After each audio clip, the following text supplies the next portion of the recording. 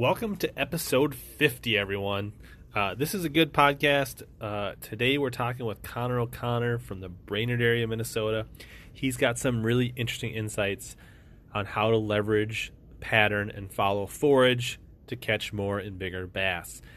Thinking all about the crayfish, the shad, the perch, all of that stuff, and how it affects how bass set up and how to catch them. So I think you're really going to enjoy this episode. Make sure you listen in on how you're going to win this week's Arsenal Fishing giveaway pack. It's later in the episode. Make sure you listen for your chance and how you can enter to win a prize pack from Arsenal Fishing. Enjoy the episode.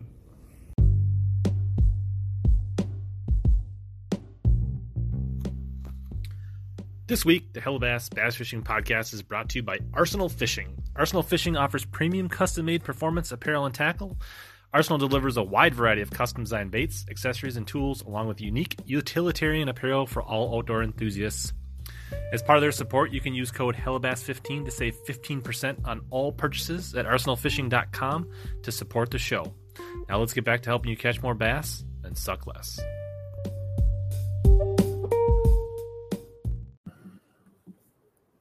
All right. We should be live. What's up, Connor? How's it going? Good. People in the chat, I think there's a few people already. Shadow Bass and Chad. How's the sound and video for everybody? Let us know. Make sure everybody can hear us. Sounded good in our setup. So we'll see what they say. So you're just, you're up in northern Minnesota, so it's even colder up there. I mean, it's got to be hovering right around zero right now. I believe it's -3 out right now. Nice, good. Chad, it's cold. Yeah. So does that mean you're the unlike me? You do appreciate the ice fishing a little bit. I do. I definitely do appreciate the ice fishing. You know, sitting at home just really doesn't cut it for me. So I always want to get out on the ice. You know, chase whether it's crappie, panfish, eel pout, even occasionally find a bass here or there, but I do just want to be on the ice and just keep learning about what I'm chasing every summer. Right, which will kind of lead us into what we're going to talk about later is kind of using forage to find bass and how to, leverage your electronics a little bit to do some of that. So we'll definitely talk about that. So maybe we'll even talk a little bit about how possibly, the winter fishing keeps you sharp, right? Like it helps you kind of hone your craft, to say. I would say so. I mean, I spend a lot of time on the off season here, always researching how I can adapt to certain situations, whether it be a cold front or stuff like that. But I would definitely say that the winter is the time to learn and really hone in on all your skills and hone in on what you want to learn this coming season. For sure. But at the same time, by this time, you're ready for that ice to melt by now, right? Oh, God, yeah. I'm chomping at the bit pretty hard here. Yep. So you can go check out Connor's guide service on Instagram and see some of the smallies and walleyes and the things that he's been plucking through the ice. He does okay for himself. So before we get into like the deep and get into everything we're going to talk about tonight, I got a few things, kind of some housekeeping we need to take care of. As always, this stream is brought to you by Arsenal Fishing. So thanks to Arsenal Fishing for supporting the show. As we talked about before, there's links down in the description below, arsenalfishing.com. You can use HELLABASS15 to save 15%. We'll probably talk about some of those products, some of the swag that both Connor and I are wearing. What's up, Monty McWilliams? Glad you can make it. We're doing another visor tutorial tonight, so stick around, Monty. You're not going to want to miss that. That being said, we have the giveaway from last stream that we're going to take care of. We're going to do a random comment picker from that stream with Debo's Fishing. But we also have, I got to make sure I grabbed the wrong one because that's my GoPro bag. So we've got this gift bag from Arsenal Fishing. So in a little bit, we'll go through some of this. Maybe Connor can give some of his insight on some of the products, what he thinks of that. And then we'll have a contest for you to enter tonight in the replay to win this. So there'll be a drawing next week. So yes, random comment from Debo Stream for the Arsenal jigs and the custom painted crankbait from last weekend. And in a little bit, we'll dig into this. That'll be a little later in the show. We'll let people get in here and get a chance and get to see all that stuff. So that's, and I guess the one other thing that I want to mention is one thing I really want to do going forward. I feel like we're really building a community here, and I want to really start showcasing the community. So for those that have watched my videos, watched my streams, my motto is help you catch more bass and suck less. Like, that's what I'm all about. I want to share information, get good guests on like Connor and other guests we've had, and teach people how to catch more bass and just be more efficient on the water. So what I want is for people, whether you learn like a tip, you get a new bait that you saw on the show, you catch a fish, something you learned, or just catch a big bass or whatever, I would love for you guys to either tag me on Instagram, send me a DM on Facebook, send me an email at rich@relicschwingerdon.com, whatever it is, just like start tagging me, and then we'll do a little segment in these streams, or I'll do a weekly video to kind of showcase some of that community. So that's going to be the new thing. So that's one thing I want to do. We'll talk a little bit more of that later. And then we'll get into it. I think there's like a really important question. Are you wearing zebra colored pants right now? My Zubas? I'm sadly not. That's like only a tournament thing? Is that like to get in the swagger for a tournament? What's the story behind it? Because I've seen them in photos. So what's it? Just, Zubas are just, they are the pants of joy. They're the most comfortable pants I've ever put on. So it started back in high school when, we were getting ready for basketball, football. You just always wanted to be comfortable, be loose, be ready. And that was just the pants I always wore. And, I always carry that into, my passion. So I brought them with me to fishing. And, granted, it's an eye catcher. So, but no, personally, I think they're the most comfortable things out there. And they just kind of give you a little, I don't know, little sizzle, eye catching. There's something for people, kind of a swagger. A lot of people always knew that I was always kind of very colorful with my colors, an orange boat, super bright poles, big fancy red truck. I always like to be bright and out there. I'm not trying to hide from no one. So, the pants just kind of add that little saute of the magic on top. Yeah. It's kind of like your Zubas are like my custom visors. Exactly. Shout out to Monty McWilliams for the $50 donation. Totally not necessary, Monty. That's awesome. Truly appreciate the support. Cheers to Monty, for sure. That's awesome.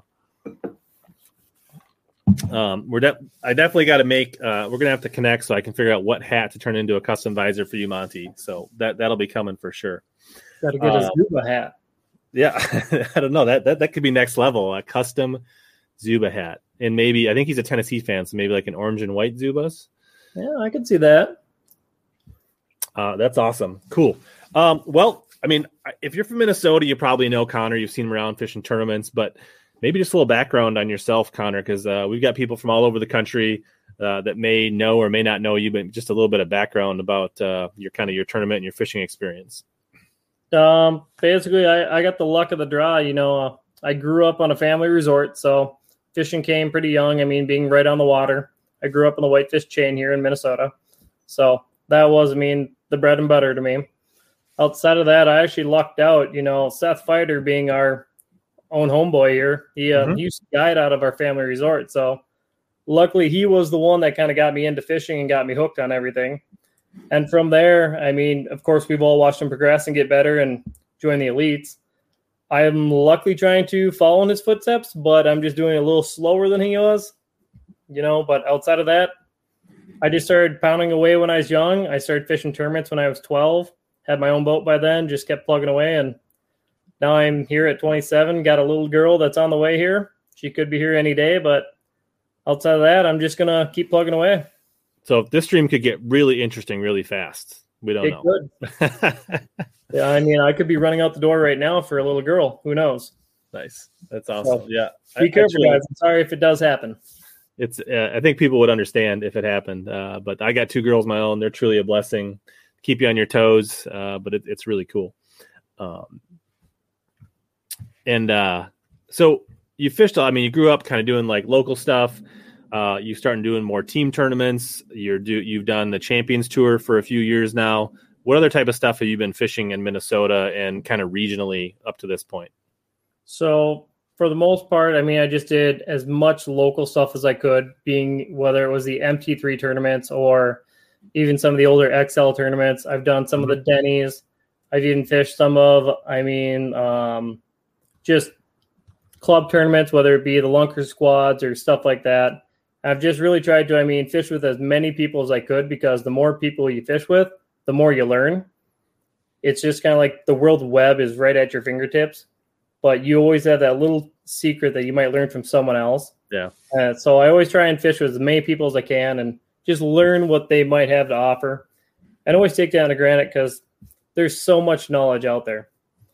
Outside of that, I've attempted the state tournament a few times. I went down to Lake of the Ozarks once for the regionals event, and I did good during practice, but of course we had a cold front roll through and kind of hurt my tournament results. But you know what? Back on the horse, ready to go at it again. Made the state team this year, so it sounds like we're going down to La Crosse here. I know. I'm sorry, Rich. It was a fun event, though. Outside of that, I fished a couple outside of state tournaments, just like the Big Bass Brawl down on Table Rock. I've done that for a couple of years, and just learning outside the state is starting to be more productive than fishing inside our state, is what I'm kind of starting to see. Yeah, for sure. I've traveled a decent amount, and there is a ton of stuff to learn in Minnesota. It's a very versatile place to learn. It's a great place to learn techniques, because there's plenty of fish that are willing to eat and give you that reinforcement, and that confidence on a new technique or a new bait. But I think you do have to travel a little bit south and regionally to get two things under your belt. You need to learn how to fish for shad chasers, and then you need to know what it's like to grind, right? Like those are the big things that you really learn when you start to travel across the country that you don't necessarily get in Minnesota a lot of. We have a little bit of that, but to really let it sink in, you need to move around a little bit. Definitely agree on that. Eric the Bassman says he's learned a lot fishing as a co in your boat. Oh, appreciate it. So that being said, you're stepping it up a little bit. You're going to kind of on the pro side, you're going to make your foray into the next level of fishing. So tell us about your plans for that this year in 2021. Well, I tried to plan this out for last year, but the funds just weren't there. Couldn't quite do it. So this year I'm going to take the gamble. Going to roll the dice a little bit. I'm going to go fish the Toyota Series. Going to try their Plains division. So first tournament here is I'm leaving, I believe, in less than 2.5 weeks. I'll be heading to Lake of the Ozarks down in Missouri, and I'm going to kind of chase around, the Plains division, fish all 3 events, see if I can't make the top 5 and go make a name for myself. But outside of that, I'm taking a gamble here. Yeah, so you're gonna fish one division of the Toyotas, which I think is what we're calling it these days. Yep. Formerly the Costas, the Strens, the Everstarts, the Rayovacs, the who knows anymore. Yeah. So that's all going to be in kind of that Ozark Central region, right? Yep. So the first event's going to be on Ozarks. The second one's going to be on Grand Lake, and then it looks like we're going to Lake Dardanelle down in Arkansas. Yeah, in the fall, or late summer or fall for that one, I forget. Nope, all 3 are actually going to be in the spring here. All right, so you're going to know whether you're before we even really get fishing in Minnesota, you're going to know whether you had a good year in the Toyotas or a bad year. Correct. Before we even have ice off our lakes, I'll know if I even did anything. Right. So, and if you do well, right, there's a chance you could maybe,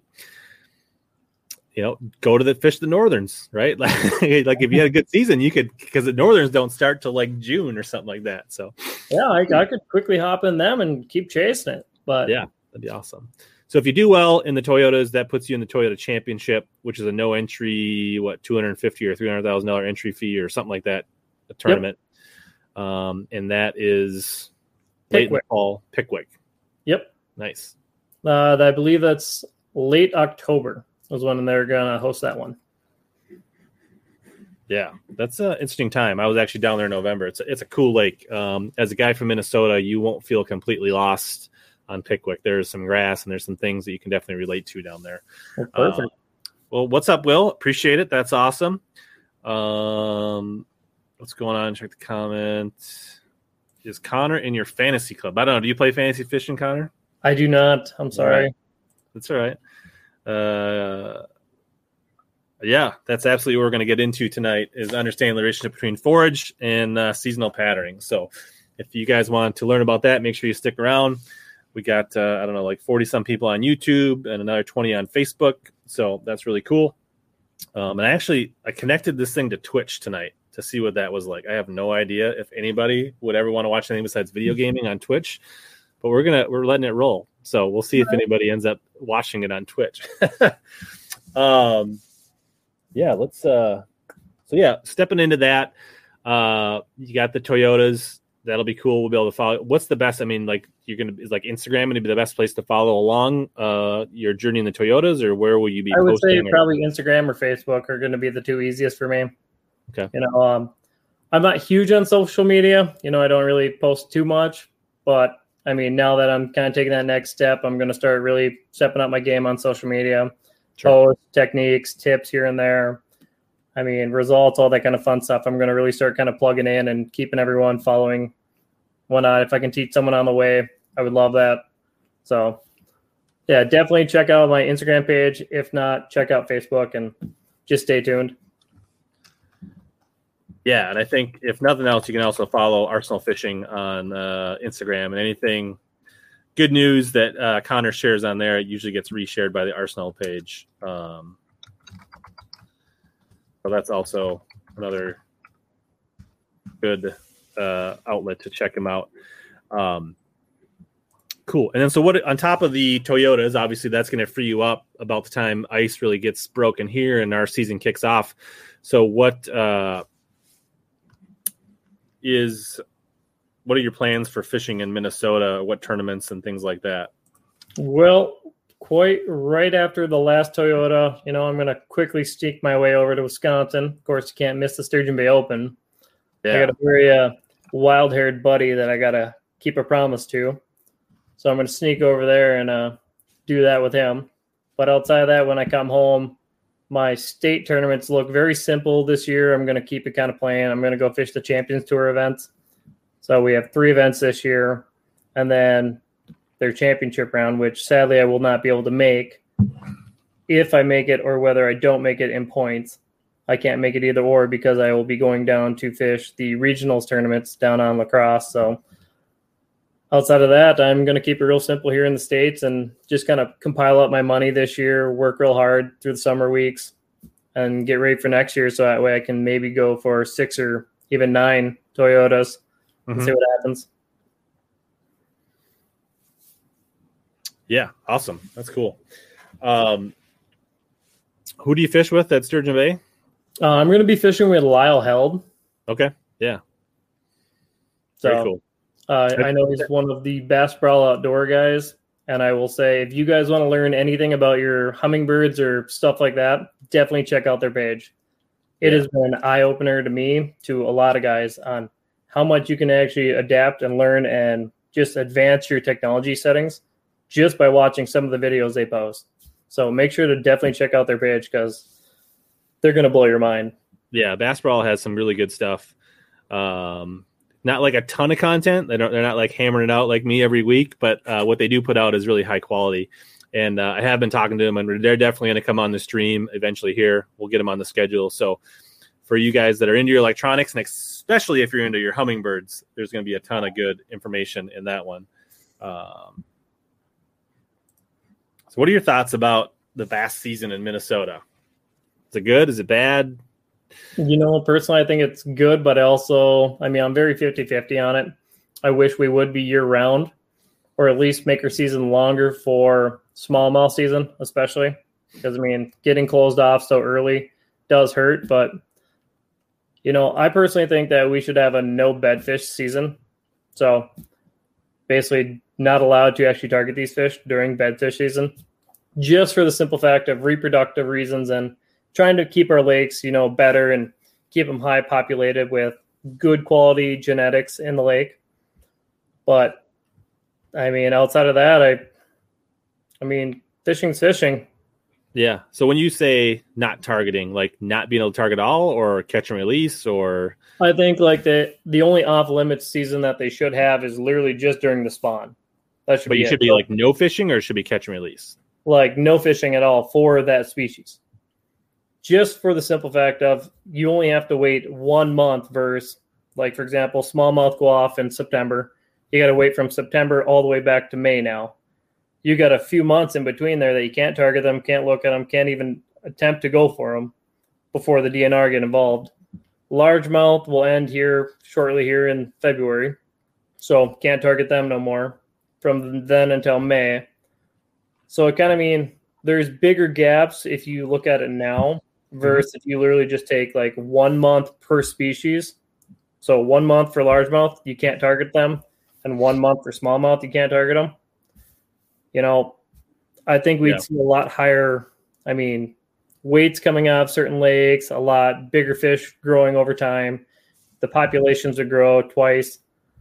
That's just my personal take on it. Sure. What's up, Kyle? What's up, Sean Lai? Yeah, I'm definitely, I don't know. You hear different things about spawning, and it's really like, honestly, the smallmouth are probably the most vulnerable, right, for the spawning, to be honest. Though I think we'd probably have to have some kind of zones for that, right? Because what's good for International Falls is not good for Mankato. Not that there's a ton of smallies down there, but like obviously what smallies there are would spawn really early. But then again, maybe it could just be like, honestly, there's probably about a dozen or 20 lakes that really need to be protected. Correct. So if we closed the season on those lakes, like Mille Lacs and a few other lakes, that's probably would also do it. So I don't know that we need a blanket. I kind of see what you're saying. You know, some people say that, you know, fishing for bedding bass doesn't matter. Some people do. I mean, whatever. Like I'm not an expert, but I think overall, I think we'd both agree that we'd like to see an extended catch and release season at the minimum. Oh, definitely. Because I think outside of that, if you really think about it, our best chance of catching, say, the next state record smallmouth is going to come in the fall. And if it's not going to come in the fall, it's going to come in that very early springtime.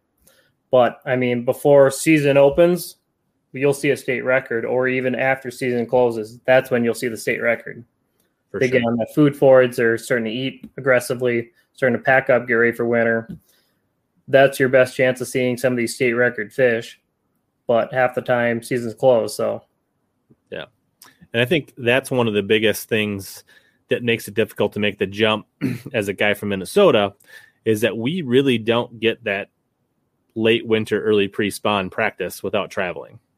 We don't. And so that's the one thing you really need to learn. And that's one thing that you're going to run into, right? You've done some of that, but that's where you're going to be tested when you get down to Lake of the Ozarks, for sure. Definitely. Let's see. Yeah, so that's cool. Before we get into too much more, let's maybe take care of that drawing and see who won the prizes from last week. So I'm going to bring up a comment picker. Share screen. Make Connor's head a little smaller, which is not easy to do. All right, so just a reminder for those that didn't get your comment in, you may have like about 10 seconds to get it in, but actually you don't probably. So one of the prizes here will be this custom painted 3/4 ounce red eye shad. Actually, I'm going to just, while we're talking here quick, from Bag 5 Baits. So you can go back and check out the stream last week. We covered all this. So there's going to be that. And then I've got, I think it's like 6 Super K swim jigs here, hand-tied custom jigs. So we're going to draw for 2 winners. And how I'm going to handle it is if the person said what they were most interested, the first person, they'll get their pick. If not, Connor's going to decide what they get. Man, and then the second person will get whatever's left. Pressure. Yeah. So if you don't like what you get, you can blame Connor and you can leave a nasty message. All right, we're going to pick the winner. Oh, all right. The winner is Tom Mix. And he said he wanted the Bag 5 Baits. So it's pretty clear. And he's here. So congrats. And this is funny because Tom, I'm pretty sure I just watched another stream where you won something. I don't remember what it was, but he just won another drawing, another stream not that long ago. So congrats, Tom. This is your new crankbait. You know how to get a hold of me. Send me a direct message. We'll get your address, and this will be your bait. So that's awesome. Congratulations, Tom. pays to be a winner. Now we're going to do it again right away for the jigs. What's that? Shoot, it's not me. It's not you. Well, you didn't comment that I recall. So, well, dang it. But maybe you can comment this week. Oh, I'm gonna have to now. And he said his favorite jig color was green pumpkin with a few strands of orange, which is pretty solid. So Wyatt Hayes, you are the winner of the jigs, and I'm going to write that down so I don't have to rewatch their stream in case I forget. Wyatt Hayes is a regular, so I'm sure he'll see this.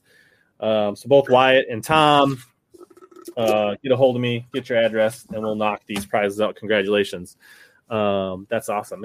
Glad to see both you guys win, and that's cool. All right, so I think let's maybe save. Maybe let's start talking about this.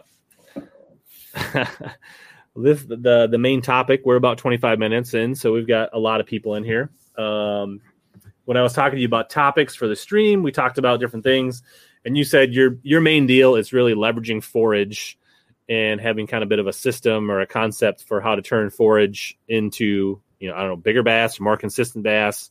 What do you think? Like, what's the premise, high level, and then we'll have some conversation and back and forth. I would have to say my biggest thing is if you don't have forage, you don't have bass. I've heard that comment go around, whether it being the high level fishing up in the elites or even just in club level. If you're not seeing shad, you're not seeing gills, you're not seeing crayfish, you're not finding any type of food source, you're not finding fish.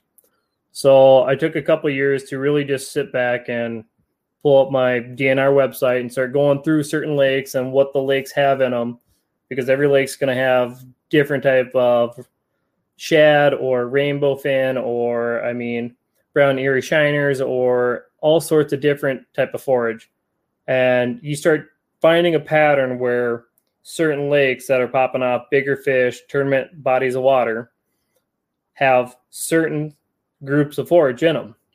And I just started really trying to learn as much as I could about that forage and then pattern how bass move to that forage. And I started watching my results in tournaments and everything else start climbing. So that was the big thing that I really started kind of keying on for, especially in Minnesota here. Yeah. So you touched on a few things interesting there. So do you use it? Say hi to Copper, the coon dog in the background there. So do you use it for like fun fishing and when you're looking for big fish? Are you using that to research like what lakes you choose, or using this more of a tool on how you attack a tournament lake, or both? I use it for actually all three. So if I just want to go out fun fishing. Let's start there for fun fishing. Let's start how you approach it there. Fun fishing, of course, everyone wants to go out and catch as many fish as they want. Personally, I like to go out and catch the biggest fish I can. So I will start kind of coordinating down and choosing which lakes have potentially the biggest bass in them due to certain types of forage that live in the lake. And I'll really try to just hone in on maybe 3 or 4 spots of the entire lake that will have that forage and just try and catch the biggest bass I possibly can.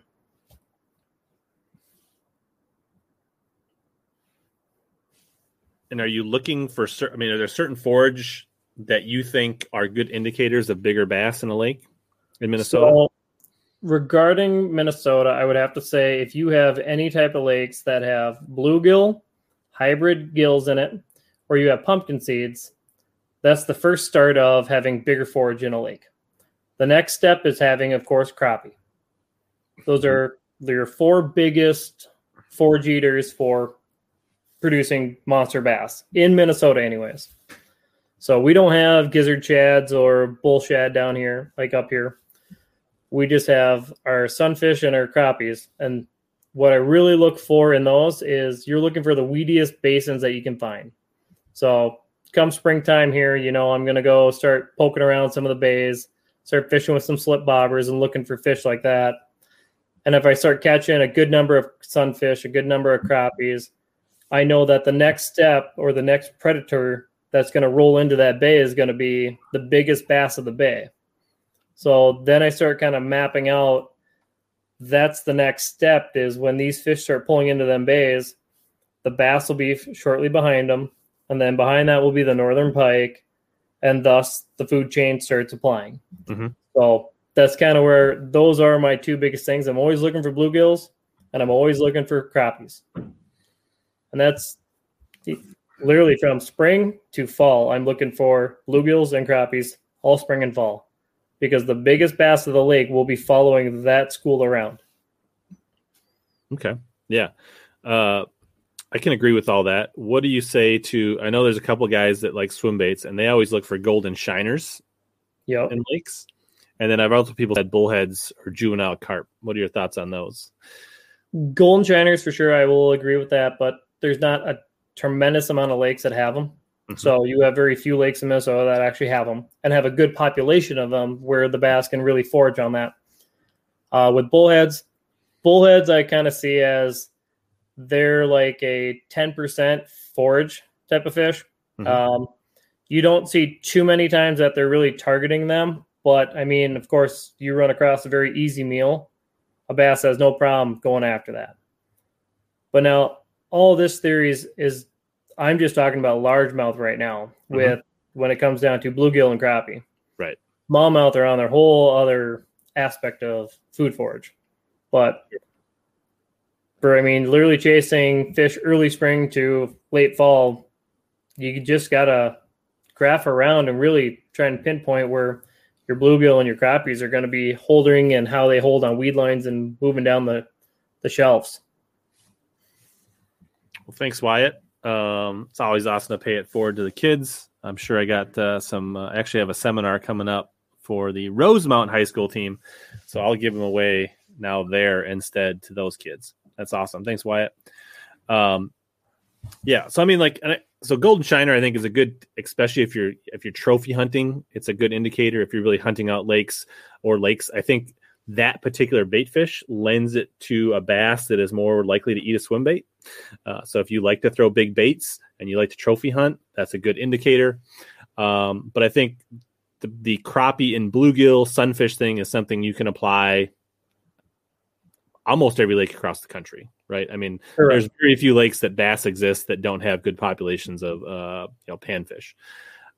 So you start out in the spring, like you said, you're looking for those basin fish, the weeds, right? So now, how are you targeting them?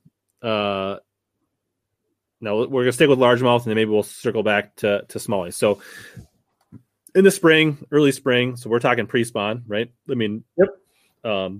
What is your go-to for targeting these fish in these weed basins? And then we'll get into like, how are we going to follow these fish, and what is that going to mean throughout the rest of the season? Okay. So normally when spring comes, the first thing that happens is when the ice starts coming off the lakes, you have to start looking for your backwater bays. Mm-hmm. Usually they're mud bays or they're very shallow bays, stuff like that. That's going to pull in the warmest water fastest. So your big supply of sunfish, crappies, all your forage is going to quickly run to those bays because that's where the warmest water seems to be. With that being said, bass are going to fall into the warmest water. So usually when I start pulling into these areas, if I start noticing that there's 3-4 boats in the back bay and they're all crappie fishing, that's the first flag going up in the air saying, hey, the next step in is going to be the bass.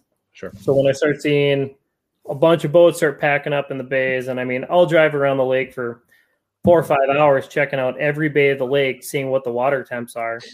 And I usually try and select 3 bays that are going to be the warmest temps just before I even make a cast. Mm-hmm. And after that, I will pull into a bay, and I won't start fishing in the back of the bay right away. I'll start kind of towards the main water. And I'll usually start with either a jerk bait or a swim jig, something slow rolling, slow moving. Don't want to really get too aggressive because these fish are still cold. They don't want to really move after the winter. They haven't quite really put on that exciting frenzy. So I just work my way slowly back in. And I've also noticed a lot of times is that these fish haven't quite moved off of eating bugs from the winter. So they're not done eating like bloodworms or plankton or stuff like that. So a lot of times just throwing a little crappie jig or just a little panfish jig is the key to getting a lot of these bass to eat right now. But I know as the weather warms up, then fish get a little bit more aggressive. They start getting a little bit more temperamental on trying to put that food forage back in their system so they can start putting on the weight, getting ready for the spawn. And of course, I mean, these fish are going to eat aggressively for 2 weeks. Once that ice really comes off, they're going to get aggressive and they're going to start chewing everything. And once that happens, the next step for them is spawn. So, yeah, I can totally agree with that. I've seen that. I agree on a lot of things there. It seems like right after ice out, there's a mad rush shallow because the whole food system goes shallow. You get warmer water. I think you get a lot of bugs and minnows and stuff that just, and sometimes freakishly shallow. Like, and I think like overall they go up like super fast and then they kind of pull back again before they don't stay up there until spawn. It typically like they go up, they like binge and then they pull back and then kind of slowly trickle in for spawn. Do you agree? I mean, definitely. Overall. Yep. Totally agree.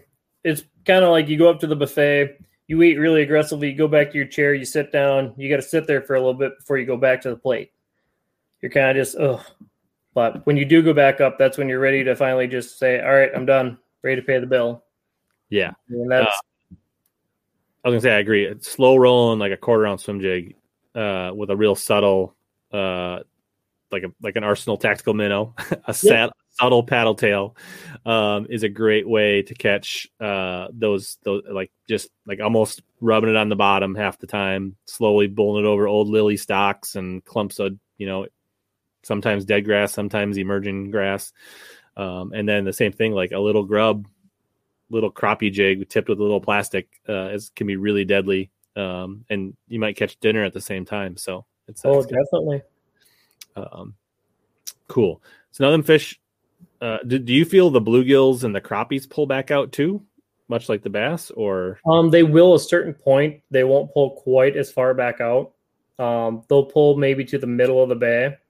Mm-hmm. So they'll pull right to literally just the center of the pull into the gut or the channel or like the little the trench or the little channel swing coming back out. They'll pull back into there right before they're ready to pull back in, or when they notice the bass are starting to actually take over the super shallow stuff because they want to start making beds.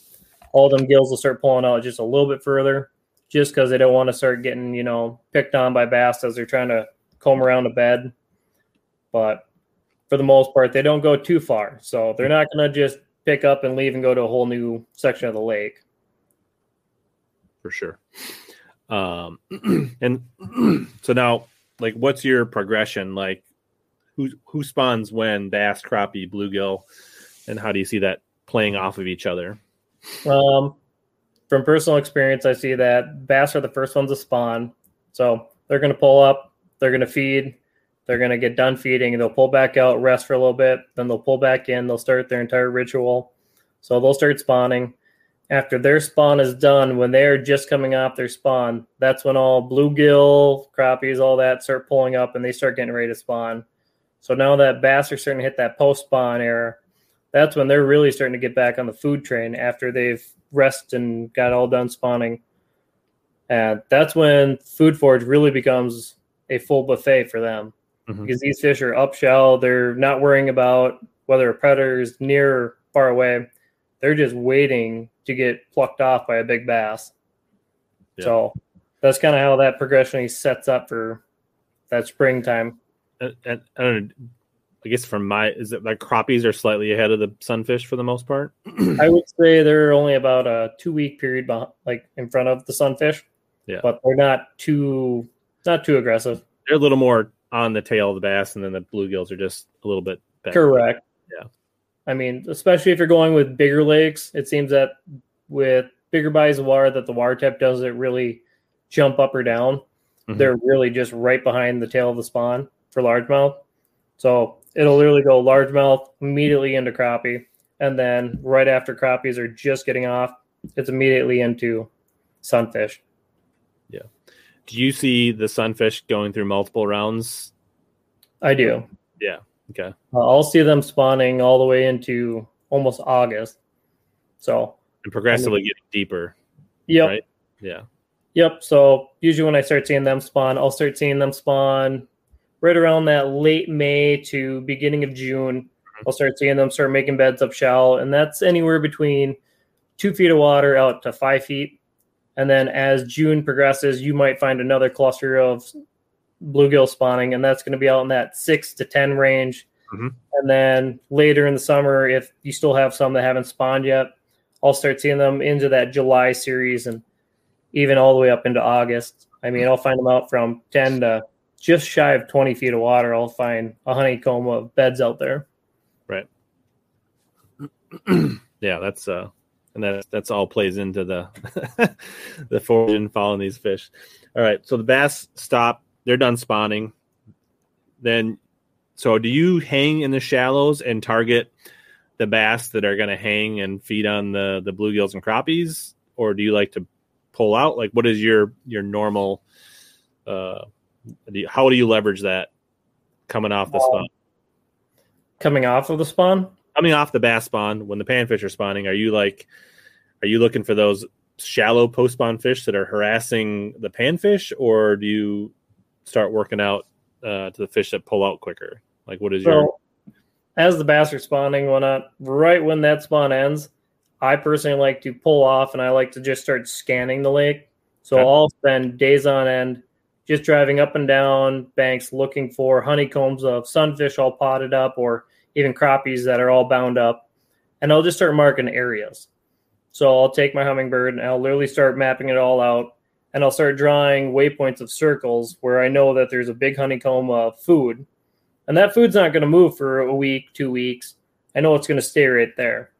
So any bass that are in the area that just got done spawning will take whatever, a couple days, from 2-3 days to rest up to even a week to rest before they go back into the food and they start trying to fill back up and get on that feed bag again to kind of regain some energy after the spawn. So once I've got these areas kind of marked, I will filter through these areas and just kind of poke back and forth. And I'll start running swim baits through there, small swim jigs, chatterbaits, buzz bait here and there, even a popper. And I'll just kind of comb around the areas and just let the bass tell me what area is going to go for the day. Not every area is going to go off, but I will say the biggest fish of the lake are going to be sitting not far from that food. Mm-hmm. So you might only get one bite per area, but it's going to be the right bite, the bite that you really want. So you like to target the slightly harder to find, right? Because obviously there's a group of panfish that are going to be in the canals and the shallow baits where you're going to visibly be able to see them a lot of times, but you're looking for more of the ones that are just a little bit deeper, a little bit maybe on inside weed lines or kind of that mid-depth.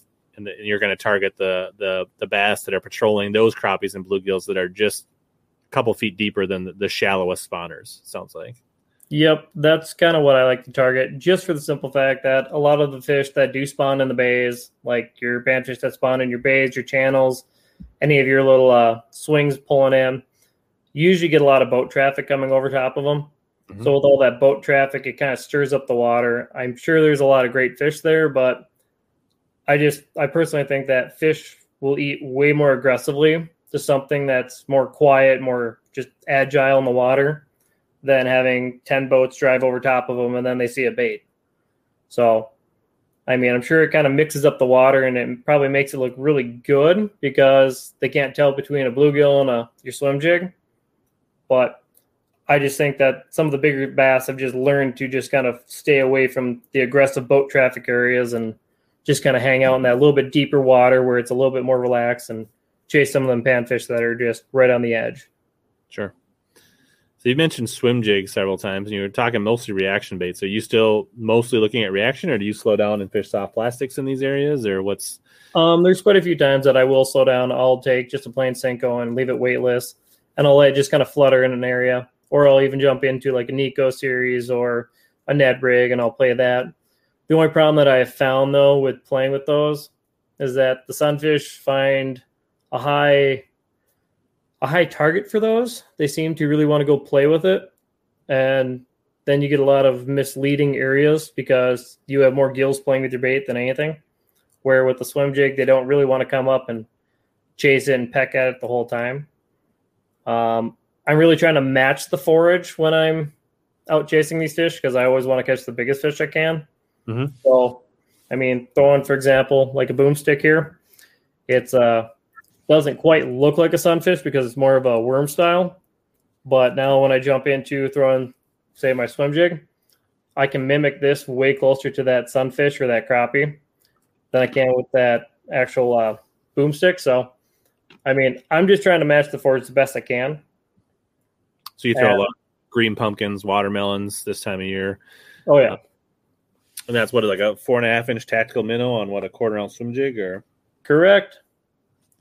That's actually my go-to in the early spring. Okay. So like to throw that around docks, throw it around that inside weed line. Mhm. I think majority of these really big fish like to travel up and down that inside weed line. So if they don't pull into the bay fully, they can still travel up and down, and they still have their food. They still have their forage, eat on the edge.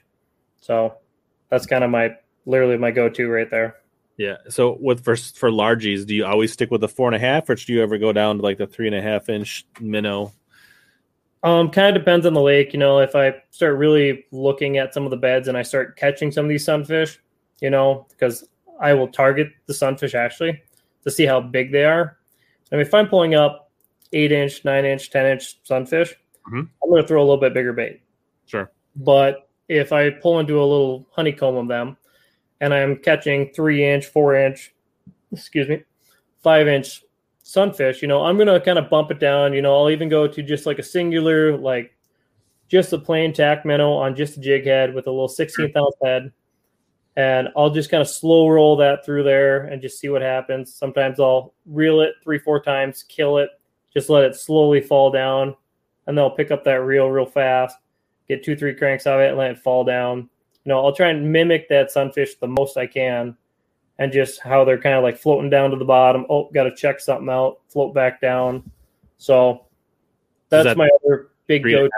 Just a little jig head there. Yep, it's just a little 3-inch tack minnow with a little 1/16 ounce money head. Yeah. And I mean, I can say personally, this setup right here. Or is that green? This is actually the, I think it's the gill color from Arsenal here. The bluegill, right? Yeah. Yep. It's kind of like a smoke blue, gold flake type. Yeah. Yep, got a little bit of gold in it, a little bit of blue, that nice little shine to it. Very cool. So you kind of interesting something there. So you carry some panfish rods while you're bass fishing to kind of sample the forage. I do personally. Do you do that a lot of the year outside of the spring as well, or? Oh yeah, it'll be middle of August and I'll be pan fishing, or I'll be chasing crappies, trying to find them fish and just make sure that I'm staying on the correct school of fish. So when you do that, are you sampling for size or just to confirm that they are crappies versus like perch or something like that? Or yep, I'll sample the fish to make sure that I'm chasing, for example, bluegill instead of crappies, or if I'm chasing crappies instead of perch, I'll just make sure that I'm chasing the correct forage that I'm trying to base my target after. Right. So either that helps you make bait decisions, and or if you know you've been catching them on crappies, right? Yep. You scan a school, you want to confirm that this is also crappies and not just a school of gills, right? Correct. Fish around, but you may be trying to be very dialed in on something and target that, really dial it in. So, okay, that makes sense. Yeah, I've heard a lot of stories about the biggest bass in the lake throughout the season tend to hang around the crappie schools. I would say they do. I would say the biggest bass that I've ever caught in our state have all either had crappies.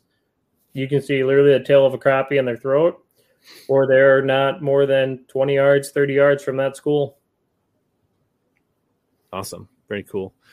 So we talked about kind of spring. So what do you see these panfish doing into summer, and when do you start paying attention to crayfish? So do you pay attention to crawfish for largemouth, I guess? For largemouth, I would say it'd be about right after post spawn kind of kicks off, right when these fish actually start pulling out deep and they start pulling out towards their kind of summer resting places, is when I start thinking that crawfish forage might start playing a factor. Because at this time, this is when the crawfish are getting their summer molt on, so their colors are coming out, their shells are getting really hard. They're actually starting to put some protein in their systems. Outside of that, the panfish start leaving the shallows and they start kind of working their way out into that inside weed line to kind of rest, and then they start working further into the grass lines, and you start catching them anywhere from 8 out to 16 feet, 17 feet, and you start catching a big abundance of fish because they're all pulling out from the bays and all their other locations. So the bass start really kind of just picking between whether they want to eat a crayfish today or whether they want to eat a bluegill today. Whatever the easiest meal is, they're taking it. Mm-hmm. And so I would start pulling out further during, that late post spawn and start kind of flipping jigs more, dragging them on the bottom, trying to really mimic those crayfish imitations, and even running a crankbait right on the rocks and just, burying it into the rocks, trying to just get a reaction strike of, say, a crayfish popping out or running.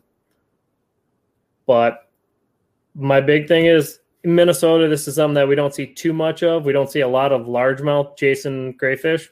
Mm-hmm. So we're more of a bait fish forage up here for largemouth, which, I will say when you go south, that will change, and it will change fast.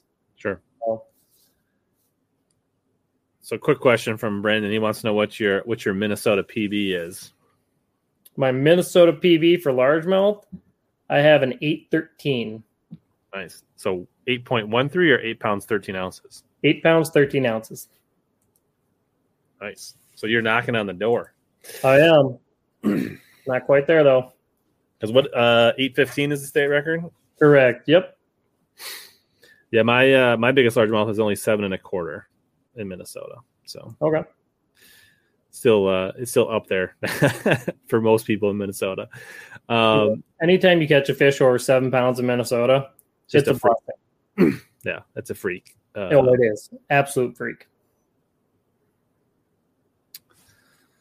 Yeah. And Brendan, with your 7.2, that, like we said, anything over 7 is a freak. So you should be plenty proud of that for sure.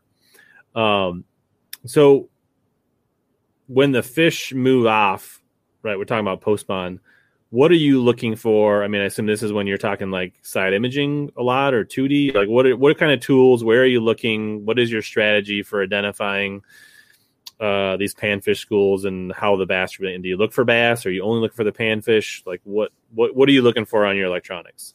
So the biggest thing that I'm always looking for is grass.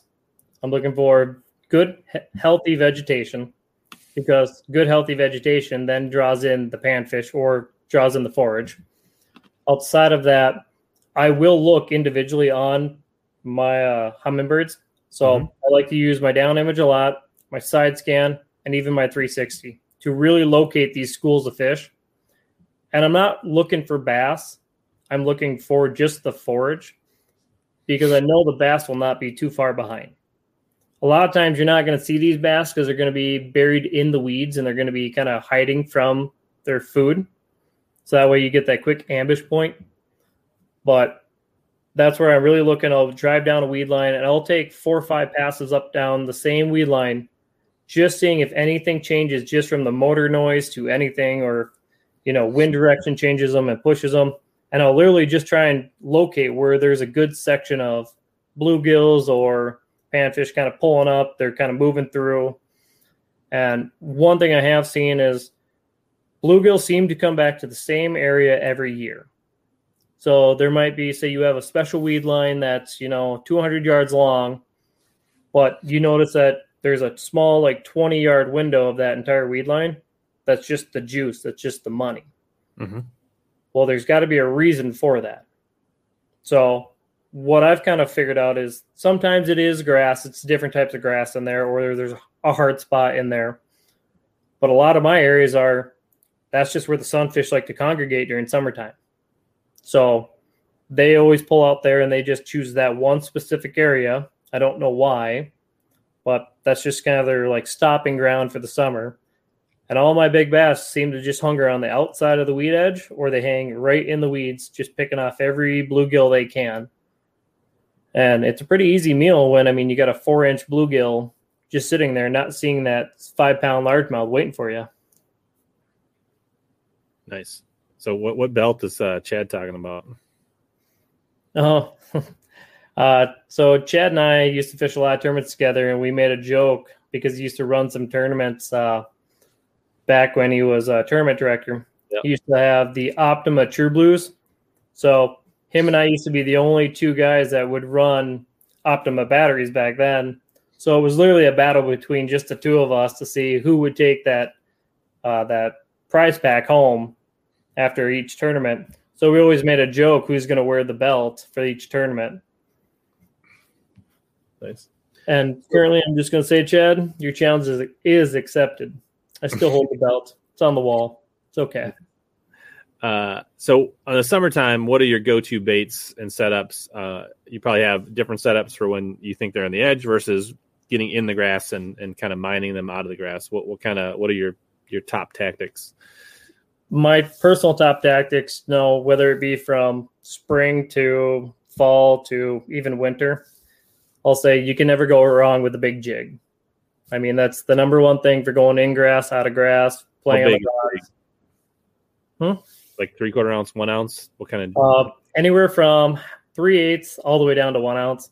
Okay. I mean, it all depends on how the fish are feeding. If they're being super, super aggressive, you can get a heavier weight. These fish are being a little bit more finicky. They're not quite trying to chase the bait too hard. I'll start downsizing and going to a lighter weight. If it's really, really windy out, a lot of times I'll throw a 3/8 ounce and I'll just let that jig sit on top of the grass because the grass is moving through the wind. So as that jig is getting kind of moved around, those fish are going to find it.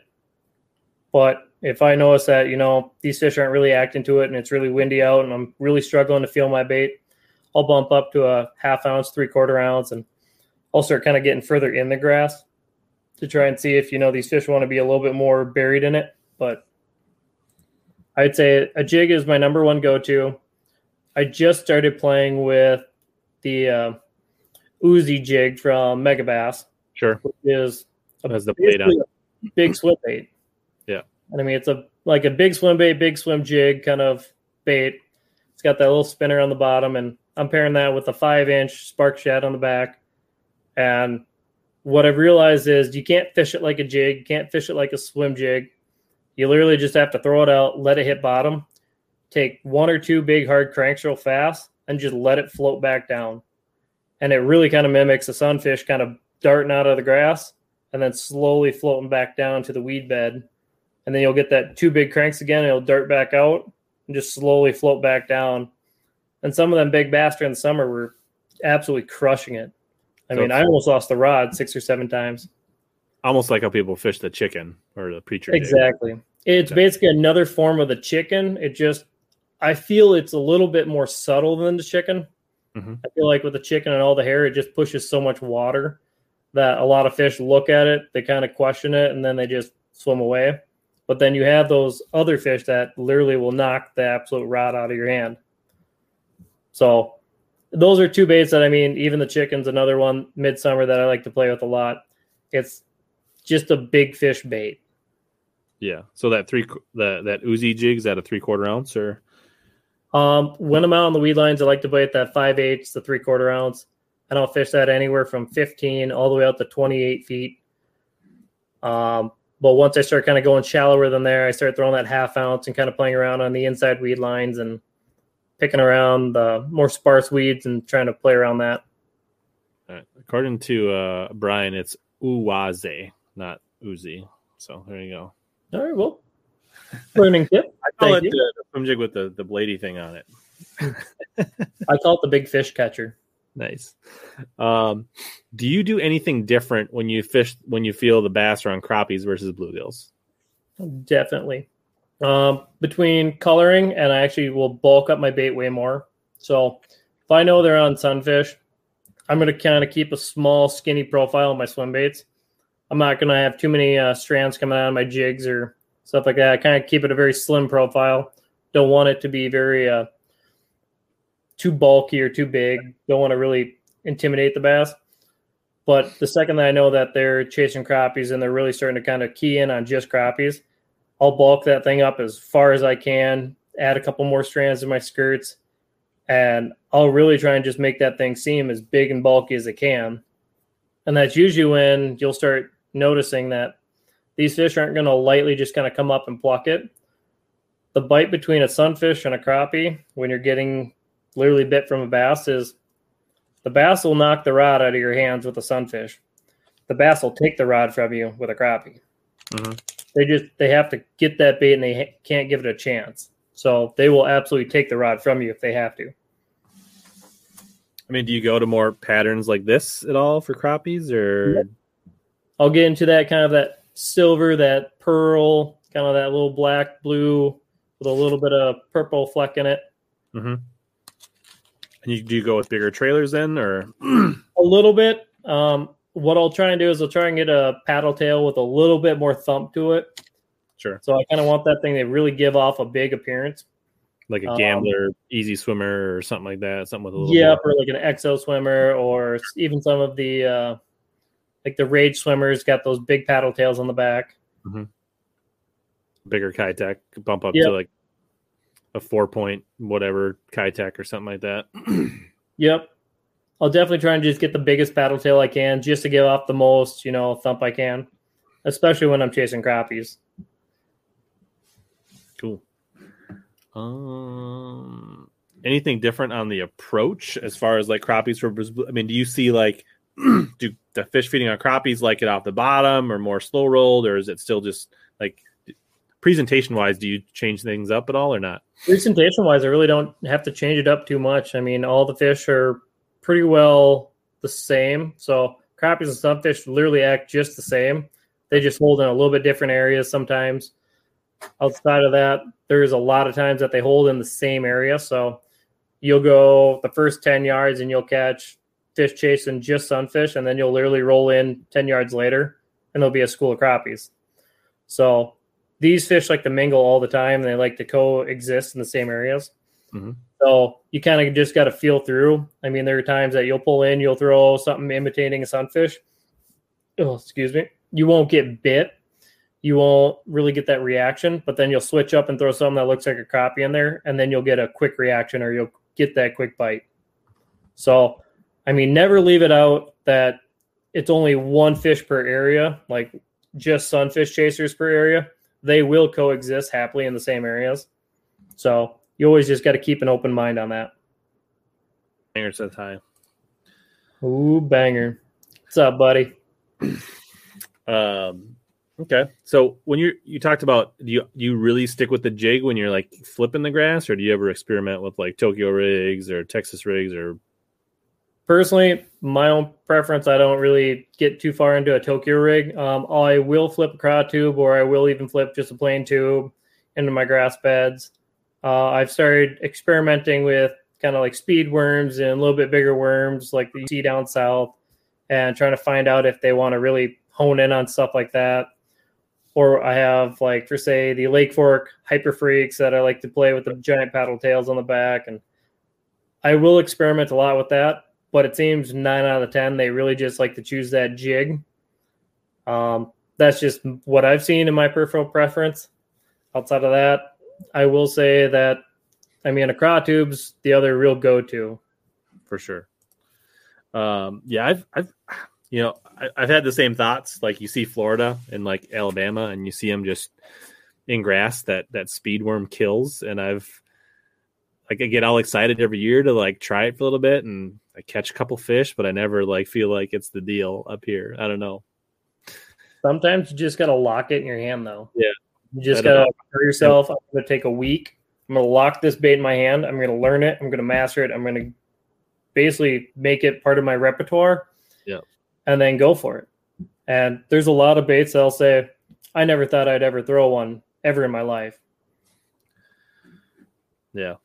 I just don't fish enough to lock something in my hand for the week. Because I only fish like once a week. You got to change that. Yeah. Well, you'll find out. True. Someday that little girl's gonna be playing soccer or hockey or gymnastics, and that's gonna cut into your fishing time. I think she's gonna be fishing. So when you're flipping a tube craw or tube, are you a straight shank guy, EWG, ring EWG? What kind of setup do you like for that? Kind of depends on the depth I'm fishing. If I'm fishing shallow water, I'm literally kind of sticking like anywhere from 8 foot all the way to, like the bank. Mm-hmm. I like to do more straight shank. because I mean it's more of a flipping presentation. But once I start leaving that 8-foot line, I start going out a little bit deeper. I like going to EWG and just kind of playing around with that. I think the hookup percentage a lot better when you get deeper with it, where when that straight shank, you're just kind of trying to penetrate the grass more. So when you do set the hook, you have a lot heavier line, a lot bigger rod. The light growing up in the shallow grass is going to be way more thicker than out deep. So, I mean, you can kind of play around with that, but my big thing is if you're up shallow and you're flipping anything 8 and less, the grass is always going to be thicker than out in that 10 to 18. So, I mean, hook varying from a straight shank to the EWG varies on what kind of grass I'm fishing. Mm-hmm. When you're flipping grass, braid to fluoro, does that also depend on depth and thickness, or? That one, for the most part, it depends on thickness or it depends on water clarity. Yeah. So if I'm fishing a really super clean lake, I'm going to switch to fluoro. If I'm not fishing a clean lake, it's more murky, more muddy. I'll try and slide away with braid if I can. Do you flip with the connection knot ever? Yep. I use the FG knot. Okay. And I've been using that now for about 2 years, and I will say it's really good. I've really kind of started adapting my entire fishing to it. I won't go too far away from it anymore. But I have noticed there's a lot of times where you don't need it, where you can look at a lake and it's like, all right, it's chocolate brown. I don't need a FG knot here to use a bait. I can just flip straight fluoro or straight braid. But I will say if I'm going to a cleaner lake, I do personally like to do braid to fluoro. Yeah. But you also do, like, if it's really clean or like sparse, you'll also just go straight fluoro, or? Like down south here. So I'm going to be going to Ozarks, and this will be the third time now, that I've been down to Ozarks. And I tried to actually flip these fish with braid, and I couldn't get a bite for days. I think I went 4 or 5 days without even getting a bite. I turned around, I went back in these areas with just straight fluoro the next time, and I started getting bites pretty consistently throughout the entire bay. So it kind of made me think that maybe these fish are seeing the line, or they're starting to kind of feel it. And fish down south are smarter than the ones up here. Real. So it made me kind of have to adapt down there, and it kind of made me start thinking about how I fish up north. I was like, anytime you go out of state, you're going to learn so much down south that when you come home, you're going to try to apply that in every way, in every scenario you can. And there is a lot of times it'll help, and there's a lot of times it'll hurt. So you have to know when to pick and choose on what you can and can't do up here. Yeah, for sure. There's when shad are present, bass target horizontal baits so much better than they do where we live normally. Like I said, you can get really dependent flipping a craw tube and throwing a Senko and flipping a jig around here, but there's certain times down south when they're on that shad, that's just the wrong deal. Oh, exactly. Those fish will be never go around the bank in Minnesota. Like, you can always catch them on a jig. Like, yeah, you can go sun up to sundown anywhere you go in Minnesota and catch them on a jig, or catch them on a tube or a Senko or anything. And then you can go down south and fish for a week and never catch a fish on one. But you throw a jerkbait once and you'll catch 20 fish. Yeah. It's very different. Yeah. Like the spinnerbait seems to be really situational up here, and it's like an all year deal down south, it seems like. So like I say, now we talked about kind of the summer, right? And then when does that start to change, or when do you see the fish do something? Like, what do you do as the summer wanes on, and what are you seeing the bluegills and crappies doing, and how do you adjust, and where do you follow them? And so right after summer kind of starts going off, it starts getting that real late summertime, beginning fall. I start watching the grass start to slowly die off a little bit up shallow. And for some reason, all of them panfish, all of them crappies, they like to come flooding back up shallow again. And it's kind of like the springtime where they just flood up into a bay, but they don't quite invest their whole way up in there. They'll just kind of flood up into the mouth of it or the entering points of the bays, and they'll start kind of pre-staging before going in. And it seems like it's a mass move up because when it happens all at once. You won't have like one school up shallow and one school out deep. You'll literally just get everything up shallow once. They'll be up there because what they start seeing is they got to get that food forage back on. They got to start packing up the weight on all the little bugs and everything they can before they go back out for the winter. So they'll start eating everything and anything up shallow. And of course, right behind them comes the bass. And when the bass start coming up, it's just an all-out food war for them. And that will last literally from the beginning of September, and it'll get really good later in the season for October, like coming into October, because they know this is crunch time for them. They got to fill up their gut before winter. They got to get as much protein in them and get all fed up, so that way they're ready to just sit idle and just relax in the cold water all winter.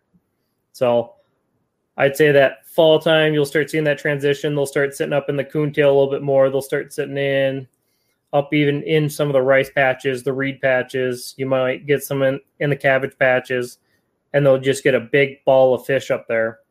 And the bass will just basically hunger on the outside of that, and they'll just kind of wait for the same thing. Bluegill goes on a little adventure. He's going to get taken out by Billy the bass, and that's the bass you usually want to target. Sure. So when you're saying shallow, what kind of range are you talking about in the fall? I would say anywhere between 5 to 10 foot. Yeah. Like kind of mid right around there, because in the fall we'll get those weather fluctuations from hot to cold pretty quick.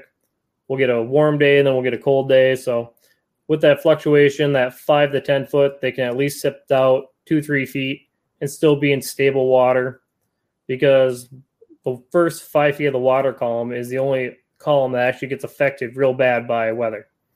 So that's where they'll just kind of pull back and forth between that 5 to 10 foot range. Yeah. So this is an interesting question from Matt. Why is fall so different down here or south from the north? I think part of it is our definition. So their fall, right? Like their late fall gets to be pretty good fishing again, like going into winter.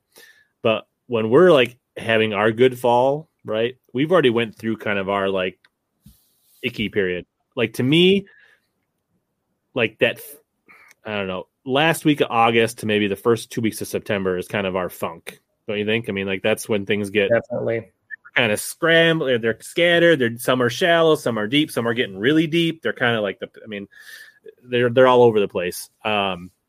And I think that's what you see, you know, like the Elite Series last year. That's when we were seeing like late September into early November. Everything's longer in the South because they basically have a 12-month season and we have like a 2-month season. So like what's 2 weeks up here of our funk ends up being 2 months of funk for them down south, I think, give or take. But yeah, so we snap out of that pretty quick because our water temperature drops so quick. It gets into the low 60s up to 50s, and then fish, you know, they eat, right? That's what you're talking about. That's why ours gets so good. Their fall fishing doesn't get good until we start to hit ice up, and that's when their fall fishing gets good. So that's my take on it. So what do you ever? So there's also, to me, in the fall, there's a percentage of the fish that get even shallower than that, and really, like to me, some of the biggest fish get even shallower in the fall, like on hardcover. Do you think that the forage is that a bait fish forage? Like, do you have any insight to what you think drives that? Like the fish that get on the wood, the fish that get on the docks, the fish that get on the pad stems in the fall. So what I think that kind of dials down to is those big fish are looking for the last easiest meal of the year.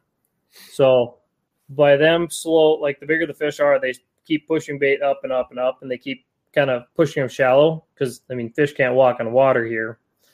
So as they keep pushing them up, you'll get fish that'll hang to that hard cover, the docks, they'll hang around that area. They're looking for that last meal, and that's where we kind of target on trees, and you'll get some rocks up shallow, or you'll get some docks, and you'll find that last big fish of the season sitting way up shallow. I think they're really just kind of looking for that last meal of the year. and trying to hope that, there's one last crappie or one last sunfish hanging around the dock still, because all our grass, once it starts dying, it dies pretty quick. Yeah, the shallow grass dies first, right? Yep.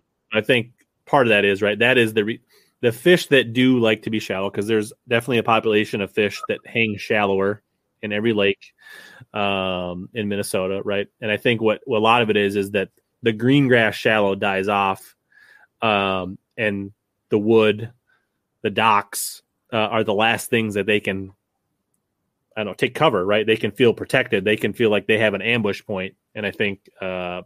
And then what bluegills that are still, or bullheads or whatever's hanging shallow, they no longer have grass to hide in. So they're going to gravitate towards that cover as well. So exactly. And that's kind of what I feel like is the last bit of fall, which would be your mid-October to late, like beginning of November. That'd be that kind of stretch up in there. Magical. My favorite time. Just it's about a 2-week period, and it's magic. Yeah. When it goes down for about 2-3 weeks. And it's my favorite time by far. And one thing I've noticed, so I'm probably 3 hours north of you. When our series starts happening here, I quickly start driving down the road heading towards you just to keep that window progressing for at least a month. Yeah, for sure. But I will say it's a very magical window here in our state. Cool. Anything else you want to add largemouth wise going into the fall, or things we didn't touch on? I'd say when it comes to spring, make sure you keep your baits, moderate size to smaller. These fish are coming off of that winter bite, so they're still kind of thinking small baits, plankton, bugs.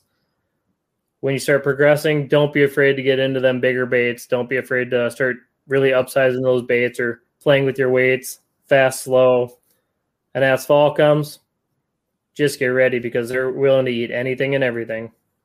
Yeah, for sure. All right. Let's great information so far. I think let's talk about the Arsenal prize pack. Take a little breather here.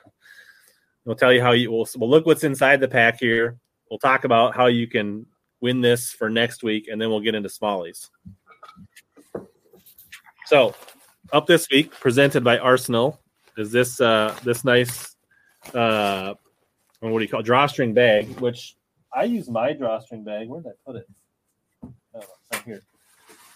Actually, this is my drawstring bag. This is the prize pack. I keep a lot of my GoPros and stuff in this, and like this is what goes in and out of my boat for like all my filming and my videos. This is the prize pack. You'll get the unused drawstring bag. So we got a nice Arsenal snapback cap. So that's in there. We've got a rumble jig, which is a bladed jig, chatterbait style jig, kind of a shad pattern, 1/2 ounce, just in time to find out what you can win, Sycamore. And then we got kind of a crawdad dirty pumpkin 1/2 ounce rumble jig.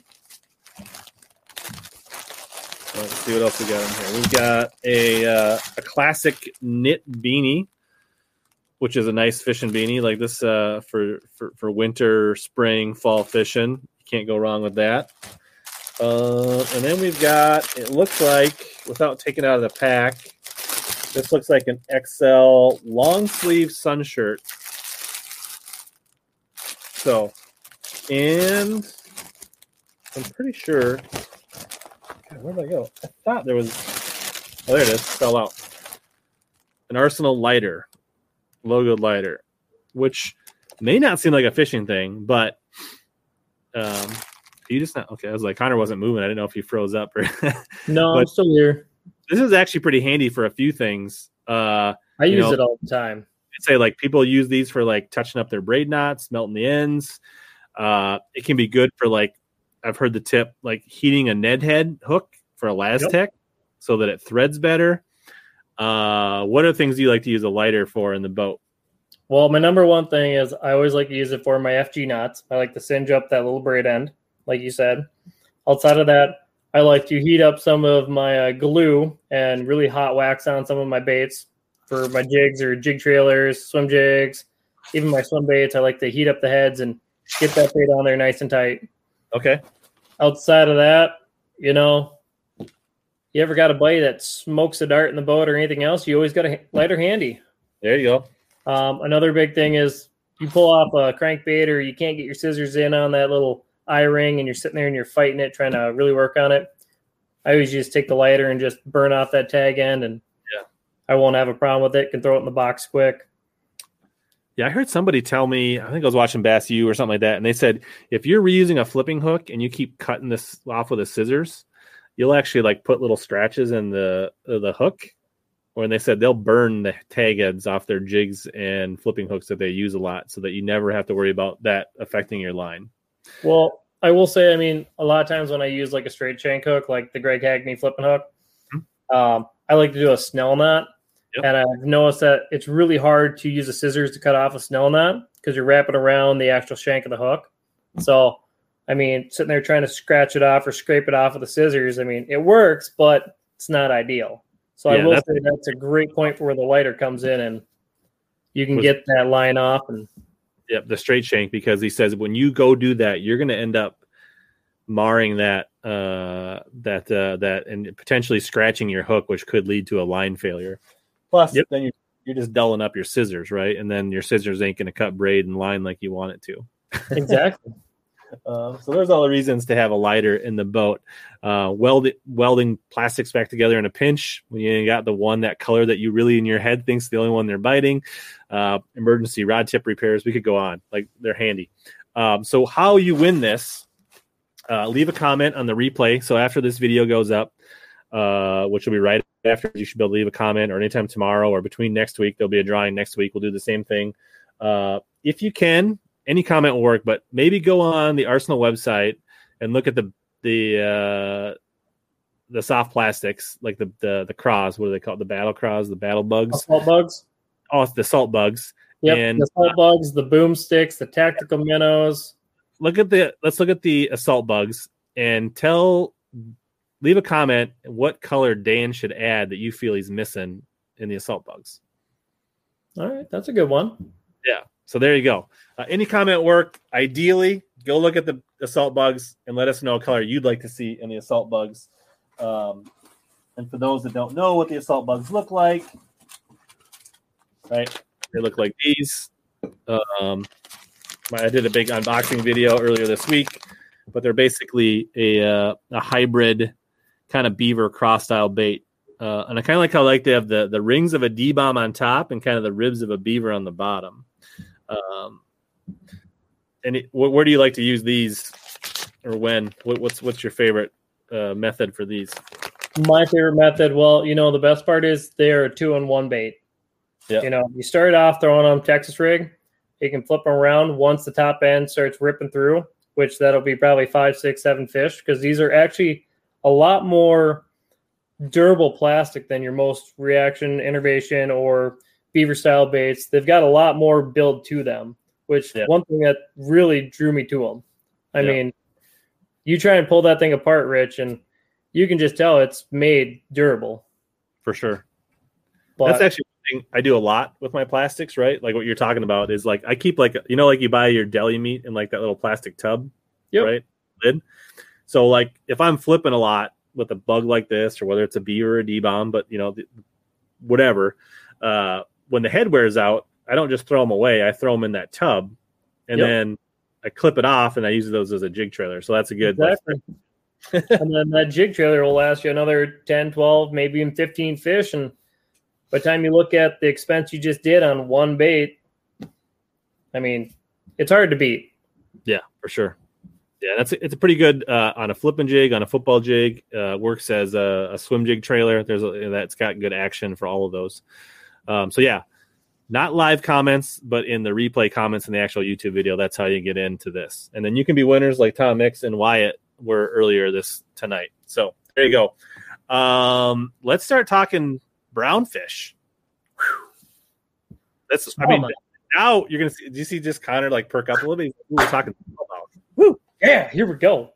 Hey, for those of you that haven't hit the thumbs up or shared this on Facebook or YouTube, we're about to talk brownfish. So now is the time to make sure we get your friends in here to learn. Well, maybe. I don't know how much I want to let slide now. But you got to give a little something. I mean, right, people we have a few.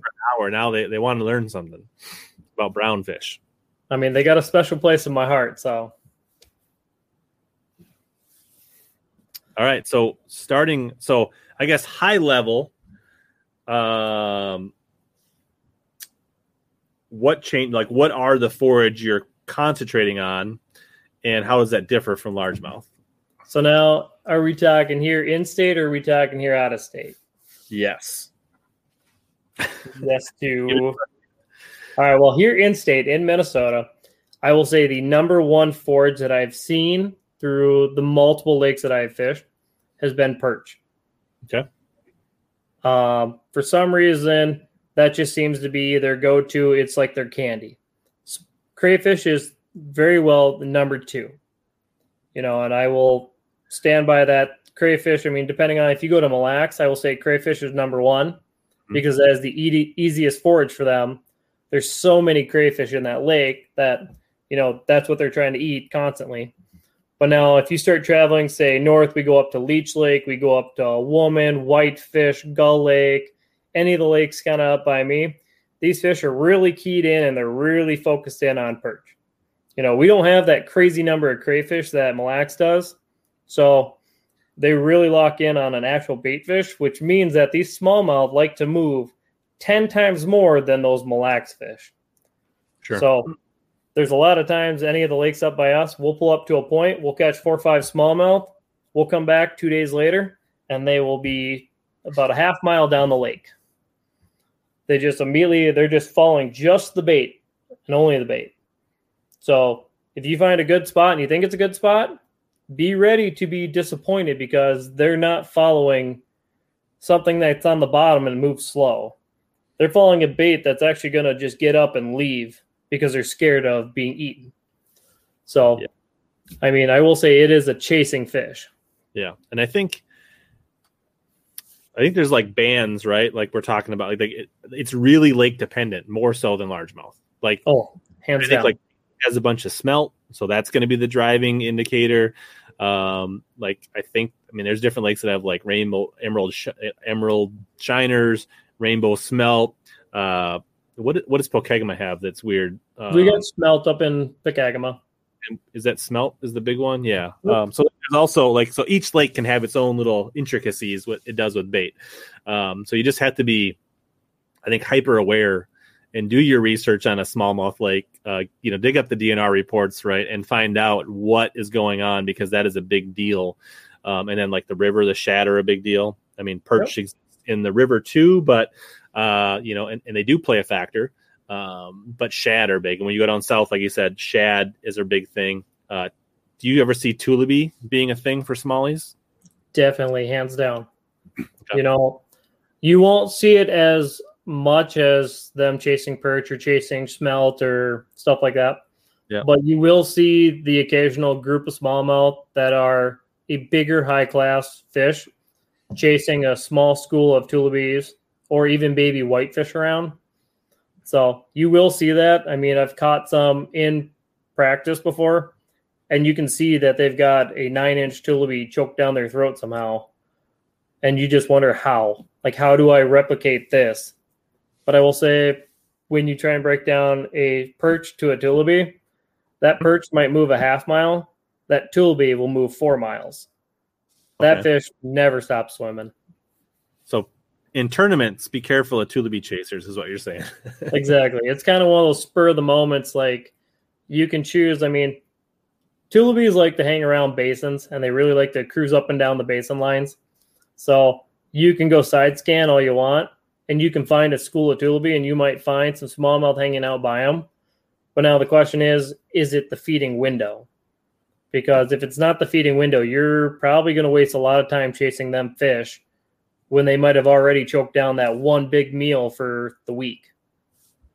So right, it's not a typical thing that we like to do up here, but there are very small windows that when we can do it, and you'll catch monster fish doing it. But what about like Cisco? Is that a thing? You see that? I've seen a few in a couple lakes up here, not too many. It's not a real big thing up here that I really key in on. I mean, anytime I really kind of lock in on my Tullabees, they got to be that 7-inch to 12-inch range. If they get any bigger than that, then the smallmouth just kind of lose interest. They can't choke down that 18-inch Tullabee or stuff like that. Mm-hmm. Cool. So I think we're talking about, like, in general, right? Perch is a big deal as a blanket statement. Every lake has intricacies. In general, some lakes, the crayfish will be, right? So that's the biggest thing you're saying is, like, you need to determine whether this is a baitfish lake or a crayfish lake. Like, that would be step. Okay. And usually the big thing when I start dividing whether a lake is going to be a bait fishery or if it's going to be a crayfish fishery is that I pull up and I'll look at the DNR report. That's always the first thing I do before I even fish a lake. Look at the DNR report, and I kind of try and guess what kind of species I have in the lake, if I do have smallmouth or if I don't. And then I start looking at the numbers of how many perch are actually in the lake. If I have a very low number of perch and I don't have a very big weed source in the lake, I start kind of hovering towards that this is going to be a crayfish eaten kind of lake, something more towards the bottom. And I'll start kind of plunking around that. I'll start dropping an AquaView camera down on the rocks and slowly dragging it around, seeing if I can see an abundance of crayfish or not. If I can't, then I'll start going to the grass lines, and I'll even drop the camera through the grass lines and dragging it through. Because, DNR reports aren't always accurate, so you can't be 100%, but they are a great way to get that foot in the door. Right. So, and they're not necessarily going to tell you they'll tell you what some of the bait fish and forage is, but they're not going to tell you what the crayfish population typically is in a. No. Yeah. Not up here. Yeah. Okay. So where do you like, let's, so I think we've agreed that, like, the perch, the forage-based smallmouth are the majority, right, in Minnesota, and that will apply more countrywide probably with shad, things like that. So where do you start in the spring pre-spawn for forage chasing smallies? So what do you look for? How do you do that? In the spring, I usually will start looking at areas that smallmouth will potentially want to pull up to spawn. So if I'm looking at a big shelf that pulls up out of a basin, and it's got a nice big 10-foot, 9-foot flat line. So you got a big flat right here. And on top of that flat, when it goes up into that 4-foot, 5-foot, even 7-foot line, you start getting more rock clusters, that gravel bottom. You'll start getting like a staging area for smallmouth to spawn. Usually what I'll do is I'll step off of that gravel bar and I'll start kind of fishing that flat, because these smallmouth, when they start pulling up, perch don't run to the back of the bay like the sunfish and the crappies. They kind of like to pull up, and their biggest thing is sitting in sandgrass. And sandgrass is really hard to see on electronics, right, unless you have that keen eye for it or you've got a lot of it. But these fish like to pull up, and they like to start spawning in sandgrass, and that's the perch anyways. But perch will spawn actually the same time that smallmouth spawn. So it's kind of like a hit or miss on that.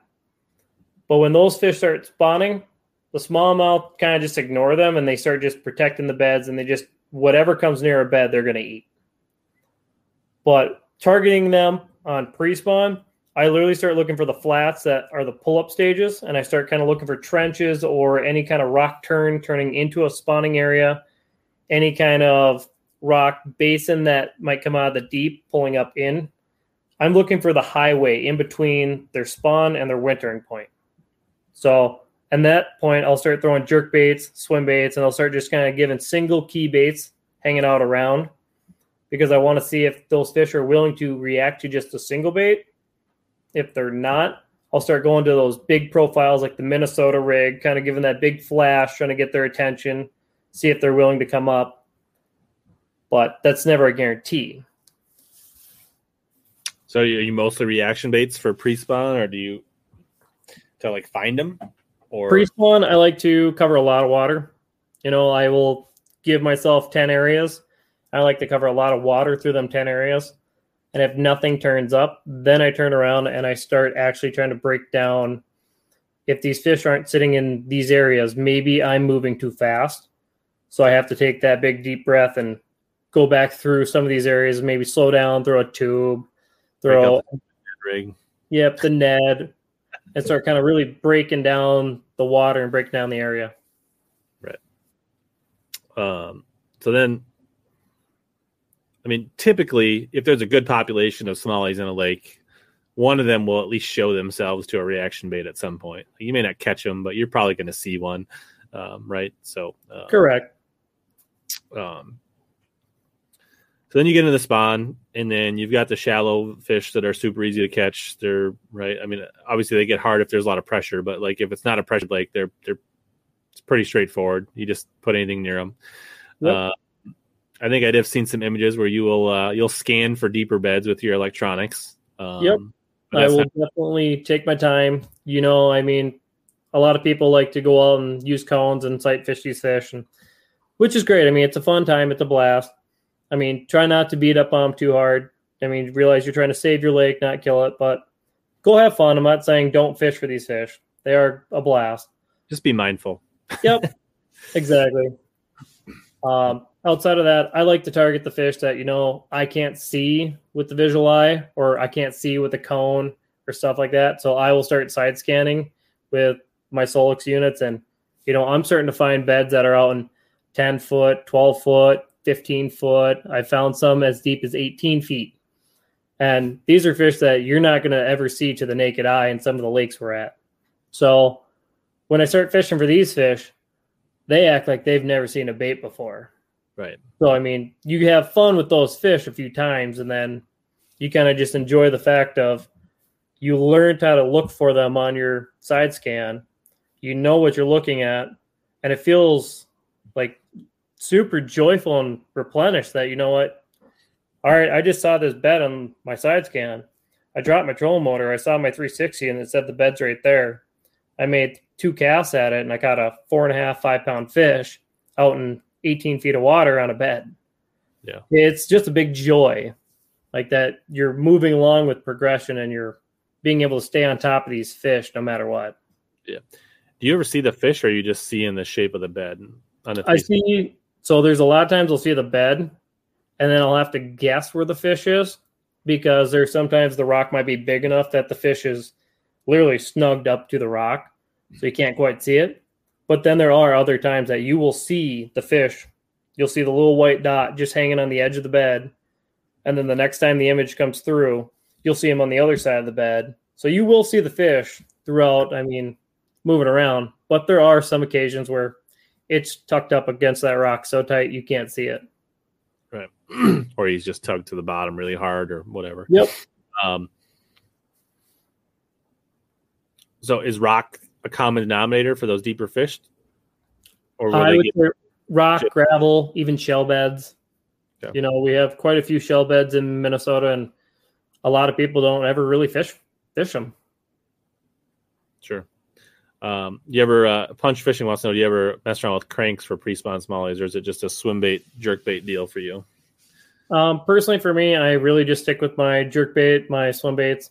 You know, a lot of times these fish aren't really wanting to come off the bottoms and pre-spawn for us. Mm-hmm. They're really kind of starting looking up and they're looking forward. I don't really get too much time to run a square bill in the shallower water because all our zebra mussels up here like to really tink up our line and steal our crankbaits a lot of times. So I just like to keep it off the bottom personally at that time of year. Cool. All right. So I do have these 2 hats that I don't know. Which one do you think makes a better visor? Dang.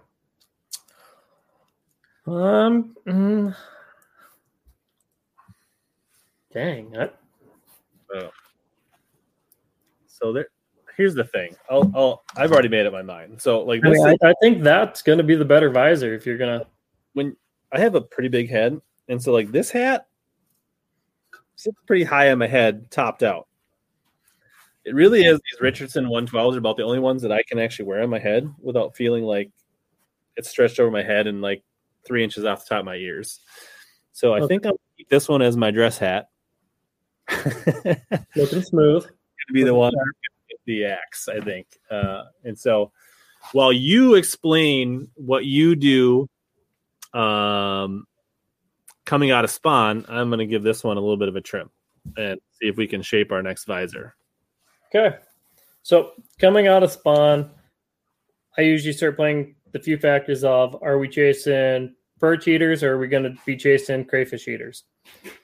Because, I mean, anytime these fish are coming off the beds, they're going to be super tired. They're going to be wore out. They just want to literally go out, lay on the bottom for a couple days, rest, get some energy back in them. But when that post-spawn turns around, they start getting that feedback on. That's when these fish are going to get up and start actually chasing, and they're going to start kind of targeting what they want to eat. So if I'm looking at fish that want to chase perch, I'm going to still keep myself shallow because the perch spawn's still going on. They're still kind of spawning around the sand grass and the stank grass, is like we like to call it up here. So the perch are going to linger longer than the smalls in your experience. They are. Yep. So they'll linger, I'd say, about the beginning of July. They'll still be kind of lingering in that grass because they're still trying to protect their young. They're still trying to watch over the eggs and all that kind of stuff. So them smallmouth are going to be up there. I mean, anywhere from 5 foot out to 10 foot chasing. I mean, those little tiny perch, and they're going to be trying to eat as much as they can because they just got done spawning. So that'll be the first step, is trying to depict whether I'm chasing perch eaters or crayfish eaters. Outside of them, if I'm going to a crayfish eating body of water, I'm going to start looking at some of the bigger boulders that have, I'd say, like tons of jumbo rocks all just compiled together where crayfish can pop in and out.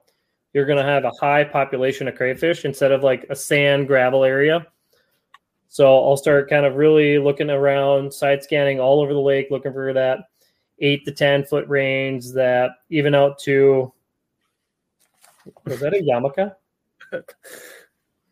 Man, I don't know. This was a little weird because I've never started with a fitted hat, which means I had no hole in the back to start with. So interesting.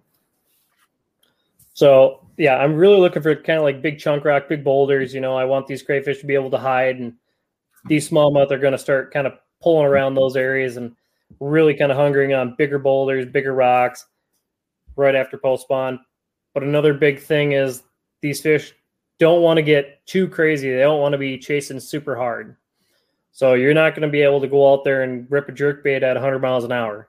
You're going to have to give it some time, let it sit there, let it soak in the water. Same with a tube or same with a jig. You're going to have to slow roll it, kind of slowly pull across the bottom and wait for these fish to kind of react to it. Outside of that, you got to realize you're going to be probably looking at lake switches in that time. So the water temps are going to start rolling where the bottom of the lake and the top of the lake are going to flip. So you're going to get that murky water about that time of year where it's going to flip over and roll over on you. Sure. So the clarity is not going to be as good. So you might have to let it soak a little longer than you thought. But when it kind of really breaks down to it, I'm looking for either grassy areas for perch that are anywhere from 4 foot to 12 foot, anywhere in there.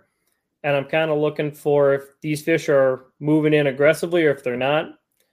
And they got to be pulling literally right off of their spawning flat. I'm not going down the flat looking. I'm literally coming straight outside the flat and looking in the grass. And then if you're looking for crayfish eaters, I'm literally going to do the same thing. I'm going to pull right off their spawning flat. And I'm going to start looking around that spawning flat where there's any bit of deeper gravel, deeper rock that's got bigger chunk rock that the crayfish can hide in. And I'm just going to start soaking a jig through there or a Ned rig or even a tube. For sure. So depth is all relative to the lake and the clarity and how deep them fish are spawning to begin with. Correct. So you said like basically you're looking for the first heavy cover, right? So on like a lake like Mille Lacs, it's going to be boulders. Correct. On a lake like Pokegama or some of those lakes, it's going to be a grass. Yep. So like with Pokegama, you're going to see a lot more fish that want to travel out in the deeper basin. So these fish are going to literally be sitting on the edge of either a flat that has a lot of sandgrass. Okay. Mm-hmm. Nice. I like the modification. So I was just showing them a picture. Don't mind me. So these fish are going to be kind of like perch on Pacagma, like to hunger on flats leading out to the deeper basins because they start pulling up from them that deeper water to spawn. So you'll get fish like that. And then, of course, being that Pacagma is a very smelt forage lake, they're going to hunger on perch only for probably, I'd say, a week or two. And then they're going to start chasing, getting back out in them deep basins and chasing that smelt around. But now if we kind of roll over into like Mille Lacs Lake, them fish are going to go up. They're going to spawn in 4 feet, 5 feet, even 7, 8 feet of water. And they're going to start pulling out to that 10-foot, 12-foot, and they're going to start really looking for that crayfish forage out there in all them heavy chunk rock and kind of boulders out there. So that's kind of where I'll start kind of dividing things down between what lake I'm fishing. Right. So depending on the lake and the forage, you're going to make decisions on how long they're going to linger on that initial forage, right? Like they may jump forages pretty quick if they have more options on certain lakes. Correct. I mean, I wouldn't sit and eat the same thing every day if I had a piece of candy sitting over there. Right. So basically, some lakes, I mean, like perch do roam, but they're not going to roam as hard as smelt or these other things. So you really need to consider that. Take that into consideration in the lakes that you're fishing. What are those forages, and what are you targeting, right? Like so. You know, like you got to think, like, you know, if you're in Oneida or Champlain or Lake St. Clair, like, what are these forages? And that's going to help you understand, like, I mean, smallies are nomadic, but how nomadic are your smallies based on your forage is what you're kind of saying. Exactly. I mean, I can personally say I travel over to Sturgeon Bay quite a bit now. And from home here to Sturgeon Bay, it's totally different. I mean, perch, they love perch out there. The crayfish is all right to them, but what they really care about is that goby. Right. They want that roundhead goby more than anything. So seeing how a goby actually fits in the program out there versus coming back here, it's night and day difference. So make sure you really understand your forage and understand what these fish are eating in these lakes, and you can actually watch a pattern progress from spring to summer to fall back into winter. And then the cycle restarts again, and you can start expanding on areas and locations that you start finding forage that keeps pulling through, and you can really advance your fishing. For sure. What have you noticed about gobies? Are they move around? Are they homebody? Like how much level of movement do gobies have? Tons. I would have to say, if you really break it down, a goby is literally a perch and a crawfish mixed together. It's a minnow that does not want to swim away from rocks, but it will swim away if it has to. Right. It's more aggressively, it's twice as fast as a crawfish, so they're constantly moving, but they won't actually come they won't even come 6 inches off the bottom. I mean, the farthest I've ever seen a goby come off the bottom, I think, was like 9 or 10 inches. And that was on an old YouTube video I watched that Edwin Evers was drop shotting out in 40 feet of water when he caught one. And I mean, these things they're very different than anything we fish here, because just how they swim, how they react, how they move in the water isn't like anything we have here. I mean, I have one other fish in our state that can replicate a goby, but I've only known it to be found in, I think, 3 lakes that I've searched. Like some kind of sculpin or something like that? Or Correct, yep. And I mean, they're in Mille Lacs, but the weird thing is there's not a heavy number of them. Right. So there's not a real kind of like you can target just that one thing. I mean, not for your average angler that just wants to go out and, catch fish and just target his biggest fish. He's not going to go out and target something that's very rare in the lake. He's going to look for that thing that really wants to chase, say, perch or chase crawfish. That'd be his best chance of going out catching numbers of fish or even potentially his new PB. Right. I mean, obviously, if one swims in front of his face, he's going to eat it, but he or she's not going to dictate their behavior based on the minority forage, right? So Correct. Ben wants to know when you're taking him fishing. Oh, if the time's right and the schedule lines up. So we haven't talked much about baits other than like pre-spawn. What kind of like bait progression do you go through for your smallies, at least in Minnesota? Obviously, traveling that would change, but like for the people that are in natural lakes in Minnesota, Wisconsin, what are some of your favorite baits through the seasons? So anytime I'm lining up in the spring, my number one bait's a jerk bait. Okay. I won't put it down any time in the spring. So I literally will only throw 2 baits all spring. I don't put anything else on my deck, and it'll literally be a jerk bait and a small swim bait. That is it. And all I'm doing is I'm chasing bait chasers, because it seems to be those are the more healthy fish, the more active fish, the more aggressive fish.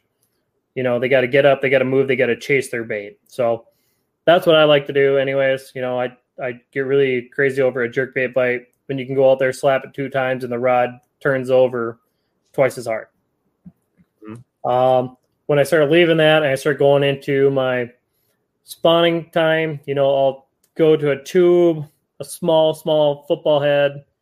I'll even do a small swim bait, and I'll just swim it past the bed, drop shots, Ned rigs, stuff like that for bedfish. And then when I start getting out of that and I start going to my post spawn, I start kind of getting back into that jerk baits, but I just got to slow them down a little bit. I'll get back into my swim baits, you know, my A rigs, Minnesota rigs, stuff like that. Or I'll even go into like my hair jigs, and I'll really slow roll a hair jig around. One that I don't use a lot, but you know I probably should, is a fluke.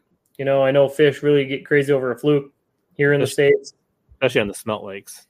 Yep. Smelt lakes, or even the really hard perch chasing lakes, they really start keying in on that. When I start kind of progressing from there and bombing into summer patterns, you know, I start kind of getting out, throwing a tube more, cracking it around. If I'm not throwing a tube, I'm back at that swim bait. I will throw a jerk bait, but I usually kind of have to see what the fish are doing. Not very often am I able to throw a jerk bait and get a very, I'd say, consistent bite on it during the summer. I can get fish to react, but it's a very hit or miss thing. A hair jig is always great. Ned rig, stuff like that. Football jigs during the summer. Crankbaits even during the summer. Start pounding them on some rocks. Get them free of that. Those are all things that are great during that time of year. Yeah. And then, go ahead. Then when fall kind of rolls around, you know, I really slow down. I don't throw a lot of crazy baits. You know, I start putting the hair jig rod away. I start putting some of them jerk bait rods away, stuff like that. And I really start locking in on like an A rig or a Minnesota rig, or I'll start locking in with a football head, keeping that thing on the bottom because it's starting to slow down. These fish aren't getting as aggressive, and they're starting to really just kind of lay towards the bottom. So that, a tube, I'll still crack the tube, but I won't get as aggressive with my cracking on it. And then I'll even slow down into like a drop shot or like a Ned rig and really just kind of slow down my whole presence. Yeah. A hair jig. Relating that to forage, what do you think what do you align that with forage? Like, what do you think you're mimicking, or what when it comes like when is your choice to go with the hair jig for smallies, and what do you think you're? Well, we have 2 things that happen here in the spring, and one, that's the perch spawn, which you have tiny little perch, like 2-inch, 3-inch perch roaming around. And then we have what we call the mayfly hatch, which is, of course, a horrible time because fish just quit eating. Well, they don't quit eating. They quit eating artificial baits. True. Well, they basically just lock up.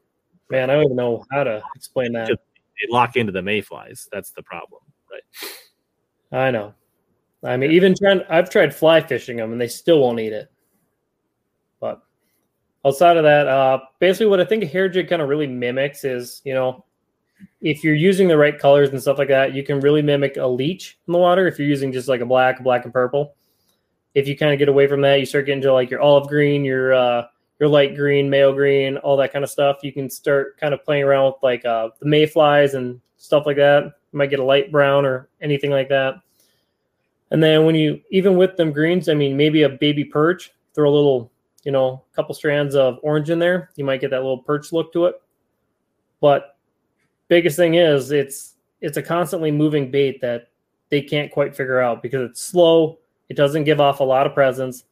And I think they're just more curious about it than anything. I don't really think they lock it in as, oh, it's a mayfly or it's a leech or it's a minnow. They just lock it in as, okay, that's something I don't see too often. I want to check it out. And they just kind of go up and venture and then they react to it. Yeah. So you think we're tapping into the smallies' natural curiosity. And since they can't grab it with their fins or their fingers, they're going to put it in their mouth quick and see what it is. And you got them. And that's kind of what I think it is with that. I've heard a lot of people talk really great about like hydro waves and stuff like that. The curiosity of smallmouth.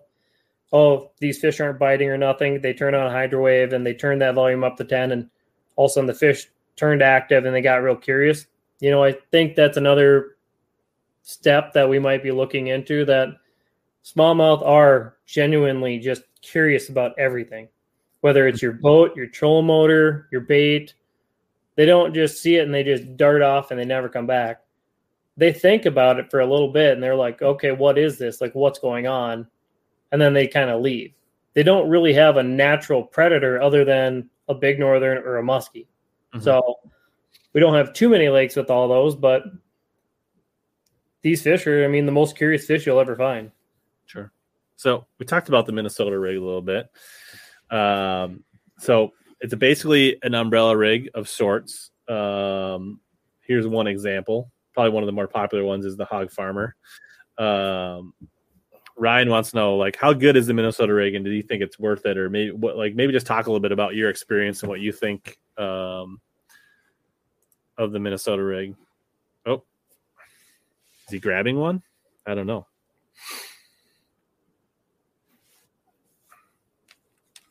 Didn't say anything. This is exciting. So this is the Minnesota rig. And it's basically a one-wire umbrella rig with blades. Connor's coming back with his. Is this the one you use, or do you have a different version? Or so I use two versions. I use the gold-bladed one, or I use my silver blades. But is that like the Hog Farmer, or do you use a different one? Correct. This is, the Hog Farmer's rig. Why not? This is the only rig I'll use for A-rigs or any sorts. I only run with the Hog Farmers. Why not? They're built well. They're, very durable. I've never had a problem ever come through them. They're not expensive. They're not, cheap. So, it's in that mid-range. You're not breaking the bank, but, I'm paying for quality, which when it comes to fishing, I'll happily pay quality over quantity. So, but like these things, you don't lose these in Minnesota, not very often anyways. I think I've lost 2 of these ever in our state. And that was one, my own stupidity, got a wind knot, thought I could cast it out and broke the line, sent it. And then the other time I wasn't paying attention. I let it hit bottom and I snagged it into a big rock and I just couldn't get it back. So, but outside of that, we don't have like floating docks that have all the cables and stuff like that where you're going to snag up constantly, or we're not throwing this over big brush piles or thickets and all that kind of stuff. So we're typically not going to lose these as much up here than we are down south. But I will say stuff happens. But one thing I will say when we start kind of like poking around A-rigs, Minnesota rigs, and I actually tested this theory with another Minnesota hammer we have, Brian Bankston. He likes to throw his A-rig with dummies on it. Like a little mini toy hammer, maybe. I'll give you that. But he likes to throw his with a bunch of dummies on it. So he'll do less spinners and have a couple dummies of baits and then one with a hook. And we kind of put it to the test one day. I think those fish just literally key in on too much. Like there's 3 different baits that all look the same, but yet one hangs back further. So them fish are still keying in on that one bait, but they might still grab at the one without the hook, or they might grab with one without the hook again. And then finally he'll get the one with the hook. It's almost like what we used to call the shock and awe factor. Right. They get shocked by it because it's so cool looking, but then they don't really go for it. And then the awe is when they finally do go for it. with when you finally put just one plain hook on the back, so you have your one swim bait on the back, they can lock in on just this and this alone. They're not going to come up and nip the blades. They're not going to grab that. They're literally going to key on just the number one bait here. And I've noticed I've caught twice as many fish than people throwing a single hook A-rig with just a single bait presence than just throwing it with just dummies on the back. And I think it's just personally, they're just locking in on one bait instead of trying to lock in on three. So that's my personal preference.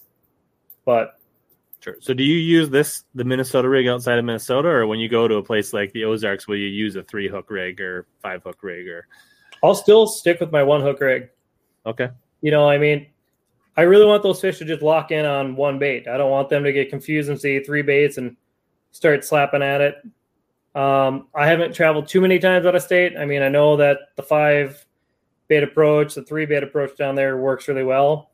And I know those fish really hunger in and key in on, chasing shad and actually schooling up on shads. So I know it's going to happen. Yeah, it's a mess, ain't it? I threw a little bit on Wilson in October or November. But Did you catch them? a lot of white bass, a few largies. I wasn't really on them, but yeah, that's interesting. Yeah, so if you guys want to try the Minnesota rig, it is available at. So when do you use the gold versus the silver? So when I start kind of playing around with that, I started looking at the fish that I'm chasing. So perch, anytime there's golden shiners, emerald shiners, anything like that, or even smelt, I like to start rolling up with that gold tinge a little bit more. I started really looking at just that minnow forage, which ones I'm going to be chasing. But if I notice that they're just really not keying in on that gold, they're not kind of whacking at it. And I mean, you can see them on first, like say 360 or live scope, or even visually see that fish chase it to the boat, but he doesn't commit. If I see it 2-3 times, I might then switch to silver and just see if that's that curiosity flare that might be enough to get that fish to ignite. Okay. So I won't say one's better than the other. They both serve a time and place, but it's literally trial and error. Yeah. So you're going to make your initial decision based on forage. Yep. And then the fish tell you whether you need to change or not. Correct. And then what weight head, what do you use for your single head and your swim bait typically? Well, that all depends on the depth that I want to fish. If I'm trying to reach a deeper depth, of course, I'm going to go up to like a 3/8 ounce, maybe even a half ounce. Half ounce is more towards that late fall season because you're trying to get it close to the bottom and keep it close to that lower depths. But as I'd say mid-spring to end of summer, I'd say I probably have a 1/8 ounce or even a 3/8 ounce on it 90% of the time. Okay, so pretty light. Okay. Yep.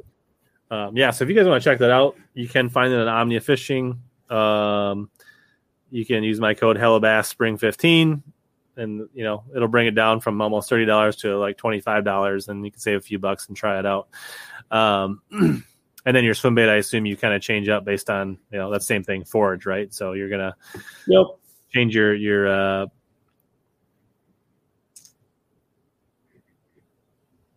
all right. So interesting question from Matt, back to kind of the jerk baits. Do you play around with size, pre-spawn versus post-spawn versus summer and fall, or what is your kind of like jerk bait of choice for smallies, and do you change that up? The only time I really start changing that up is when I can visually see that these fish are chasing smaller bait fish. So if I say I hook into a smallmouth and it starts puking up 2-inch, 3-inch perch all over the place, and you can progressively see that all over the water, then I will start downsizing to a smaller jerkbait, and I will start playing around with sizes there. But the only times I really start playing with my size of jerkbait is only when I'm playing with my depths. So I'll start playing with that 3 to 8 foot diver down to that like the Vision 110 +1, or I'll get down to like the +2 later in the year, and I'll start playing with a deeper jerkbait. But I won't really change the length of the bait because, these fish are going to eat it off a reaction. Mm-hmm. But if I go to, let's say, Mille Lacs here, and I start snapping a full Vision 110, and they're not really eating it. And then I downsize once and I catch a fish and it's puking up tiny perch all over the place. I'm going to keep that bait as small as I can. And I might even try and downsize it again to see if I can't pick up more bites. Okay, cool. We're kind of going to more rapid fire now. So if you played around with the Dark Sleeper, thoughts on the Dark Sleeper? It's a great bait. It has a time and place. It really can mimic a goby very well. Out in Sturgeon Bay, these guys are really starting to kick in on it, and they're really starting to play with it, and they really mimic well out there. Over here in the state, like over here in Minnesota, I mean, we have scalping in certain lakes, so it really mimics that thing to a T. Sure. Outside of that, it kind of plays around as a rock bass. I mean, it looks like a little rock bass kind of approach on like a bedfish, or even just kind of approach on some of these smallies areas. Some people complain about the hookups. Any issues for you or any tips for hookups? I've not really had too bad of a hookup ratio with it. I will say you don't want to have a super heavy duty rod. So, I mean, more of that medium heavy rod.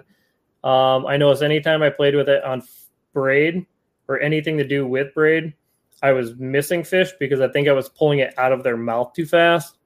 I started kind of just doing straight fluoro with this bait. So 12-pound, 50-pound fluoro. And it was kind of a sweeping action instead of like an aggressive hook set. So I'm not trying to kill the fish, but I'm trying to just sweep into it really hard. So maybe like how you'd a finesse football jig type setup. Yep. Yep. Cool. Hey, thanks, Sean. Appreciate it. That's awesome. He says, thanks for the great guest. Connor sharing a lot of intricate knowledge. Let's see here. Spinnerbaits. You playing with spinnerbaits for smallies at all? I don't play too much with spinnerbaits for smallmouth. It's kind of an older man wise tale. They say it was the golden thing back in the day, but I know it has a time and place. When these fish are really chasing bait hard, when it's really windy, a spinnerbait can be really good. You can catch a lot of fish, but we don't get too many days where it's super windy here and we can go sit out in the middle of our lakes here and actually be able to throw a bait. We normally just kind of tuck up out of the wind and go try and hide. Should have been thrown up Okegama then, in the Champ Tour. That's where the A-rig was playing a big part for me. I'm not kidding. Was it windy? Same one. Yeah, so I mean, like for you, the Minnesota rig probably takes the place of the spinnerbait. For me personally, yes. It gives off a bigger profile, so it's a little easier for him to see. I don't know why. When it comes to smallmouth and skirted baits, I kind of stare away from them. Like anytime it's like a chatterbait or a spinnerbait, I just stare away. I don't know why. Just personal habit for me. I'm sure I'm probably doing something wrong, but I always try and just keep it as simple as possible. So Minnesota rig for me, small little swim baits. I mean, stuff like that. Just super simple, something that they can grab really fast and just suck it down. That's just kind of how I've always been. Cool. What's your rod and line setup for your Minnesota rig? Minnesota rig, I like to have like a 7'3", even like a 7'6" rod. Heavy duty, but I kind of want a little bit of tip in it. So I'll sit at a rod company and I'll play around with their heavy duty actions and try and find one that's got just a little bit more bend than the rest. Just because when I do get that bite, I don't want it to be a pull cue where it just stops. I want to literally see that bite actually kind of flutter in the rod tip. And at that point, you can jack them as hard as you want. Sure. Monty asks, favorite size swim bait on Minnesota forage size or bigger? Swim bait, I'd have to say a 6-inch swim bait. 5-inch to 6-inch swim bait is kind of where I figure out. We don't throw too many 8-inch, 10-inch, even 12-inch swim baits up here. I have dabbled in them. I've caught quite a few fish doing it, but for some reason, there's just like a small window of that anywhere between 4 to 6 inch that really capitalizes on them bigger fish. Yeah. So what are some of your favorite like 6-ish swim baits in Minnesota? Well, Dream Smashers is one of them that I throw quite a bit of. They are a great swim bait. Or like the weedless, or what do we? I like the weedless ones. I don't really care for weed guards. Outside of that, if I'm not kind of throwing them, I like to go with my Ragus, which are an older type of swim bait, but I like the inline swimmers, or I even like to go down to like a Huddleston's, and I'll try and get a 6-inch Huddleston, and I'll even modify it to the Butch Brown way, where I'll get 2 hooks on the very front of the head, and I'll do it that way. A Spark Shad from Megabass, that's another big one for me. 5-inch Spark Shad. Yep. I mean, that especially tipped with, I don't want to botch the name again, but I'm going to say Uzi Swimmer. That's another big one for me. Uzi. Nice. So I was thinking that earlier, like when you're targeting those bigger crappies, and is there ever a time and a place where you're like what swim baits when you're like in that summertime panfish, largemouth, where the swim bait shines on those deeper panfish? There are times that it really will stand out. I mean, you can go out and you can fish an area, and for example, you might fish it for a week and you might not get a bite, and you will kind of switch between a 4-inch, a 5-inch, the 6-inch, and you'll play with the Wazi swimmer, and you'll play with a Dream Smasher, or you'll play with a Huddleston, and you'll kind of just play around to see which size or bulk is going to go off. And you might not get a bite for a week, but then all of a sudden, the week after that, when they decide to all turn on, you can have 3 days of just incredible fishing that you can't stop talking about. Nice. So what are some of your favorite swim baits for the Minnesota rig? Minnesota rig, I love my Kitex. I absolutely love my tactical minnows from Arsenal. I love throwing my Spark Shads on there from Megabass. I kind of just play around with those, colors, size, wobble to them. Each swim bait's always going to have a different wobble to them. Kitex got a nice little roll to them, not a very aggressive roll, but they got a big paddle swing to the tail. My Spark Shad's got a great body roll that rolls left to right, and they've got a moderate tail swing. My tack minnows are very kind of stealthy and quiet, so they like to not really roll so much, but that tail's just nice and subtle. So, I kind of plan it out too. My Kitex are for fish that aren't being pressured. My Spark Shads are for moderately pressured fish, and then my super pressured fish that are, aggressively pressured, I start going to my tactical minnow. You can see that that's like really, it's a very small paddle tail, pretty thin. It doesn't have a hard kick, which makes it also a good chatterbait trailer because it doesn't have a hard kick to fight the bladed jig. But where do you start for smallies with your Minnesota rig? You start with like a 3-inch? Do you start with a 4-inch? Like, what is your kind of like starting point typically? My starting point, I'd say about 3.5 to 4.2. Okay. Anywhere in that 3.5 to 4.25 inch range. So you're going to err on the slightly bigger size and then see what the fish say. Yep. Okay. Very rare do I kind of pull off of those sizes. Usually when you're throwing it during the summer, these fish are willing to eat. They just need to see that rig come by and think, hey, there's a cloud of bait. But I want that one bait that's right behind them. And it's just a little bit bigger than the blades. When you start looking at these blades are about 2 inches. So, 2 inches, add another 2 inches to a bait, another 1.5 inches to a bait. That's the one that they're really going to key in. They're really going to lock on. And that's kind of why I just keep it right at that same size. I don't really vary too much from that. Yeah. So Matt says, speaking of rock bass, which we talked about a while back, how to keep them off your bait.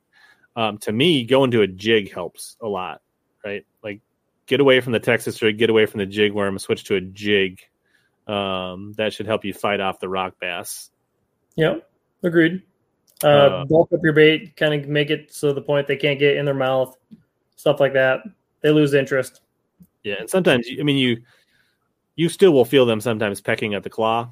And so I know some people say every time you feel a tick, you should set the hook. Sometimes, but I think there's situations when you're in a heavy panfish, rock bass area, like weighing that fish and making sure that it's actually a bass that picked it up versus like a bluegill or a rock bass pecking at a claw or something like that. So just you don't need to necessarily swing every single time, and it'll help you kind of fight off some of those rock bass as well. Because like you will catch good bass around rock bass. That's give and take. Now, but if you're trying to get by with a 6-inch motor oil power worm, the net bass will never get to it before the rock bass. So no, and you might even feel sunfish pecking at that thing. Yeah, but yeah, I mean, I've caught rock bass on a 10-inch power worm too, so you can't fight them all off, but you can put the odds in your favor a little bit. Cool.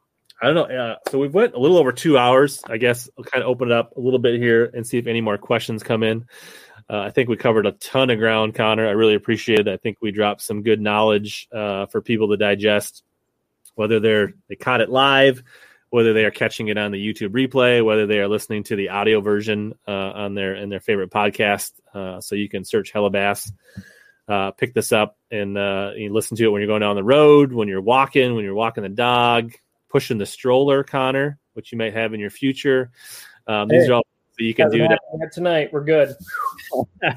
The night is still young, but these are all things you can do to help yourself, pick up some tips, and that's what we're here is all about, learning and sharing knowledge. I don't know what any other thoughts, Connor, from your end. For the most part, if anyone really has any questions or they really want to learn more about a bait or a technique or something that I do here in the state, feel free, please message me. Go ahead, message me on my Instagram page or even on my Facebook page. I'm always telling people there's never a dumb question. So, I mean, I'm always here to help people and try and advance them in their fishing and just get their knowledge out there. Yeah, cool. And so I got one last thing here. I got this little envelope from Eric's Bass Lab here. For those that, I don't know Epic Eric, I've seen him on Travis Manson's stream or on some other stuff.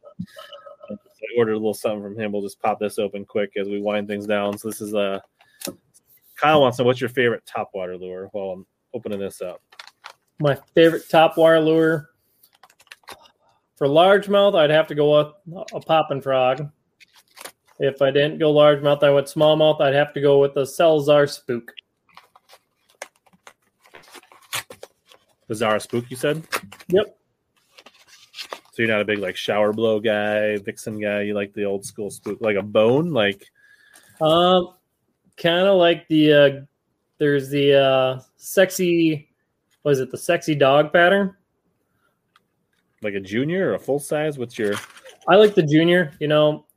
I'll play around with the junior and the full size, but typically the junior is kind of where it's at for me.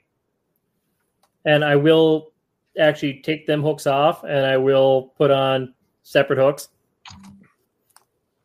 Cool. So I got some Epic Eric's Bass Lab stickers. So I might pop one of those up here, maybe throw it back here. Little personalized note, which is always cool. It says, "What's good? Frozen Lakes for him too. At least there's a lot of live streams. Appreciate the support." Tight line. So I think that kind of sums it up for tonight. We're all struggling through winter, unless you're down in Florida where it's warm and it's about to kick off. And we didn't even touch on that. We won't spend much time on it, but Bassmasters kicks off tomorrow. Temple Warehouse Pro Circuit kicks off tomorrow. Okeechobee and St. John's. I think the first 2 days, the only live coverage will be on the St. John's. So Bassmaster.com live coverage. I don't know how much work I'm going to get done tomorrow. Checking that out. But last night to get your fantasy teams in, you can still join the Beat Hellabass group, Password Jigs for Pigs.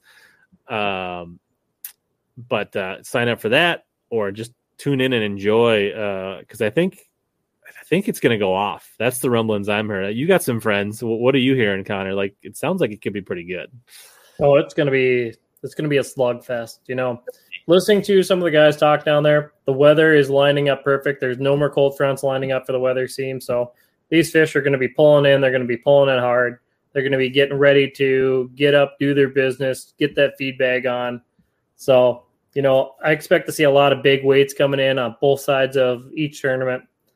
Kind of the big thing I'm hearing is a lot of guys are struggling right now, but that's because they just had that last cold front that rolled through. So some of the guys that were there even before the cold front said that the bite was picking up and it was on the progression. So they're kind of predicting that in the next day, 2 days here, it's going to be an all-out war.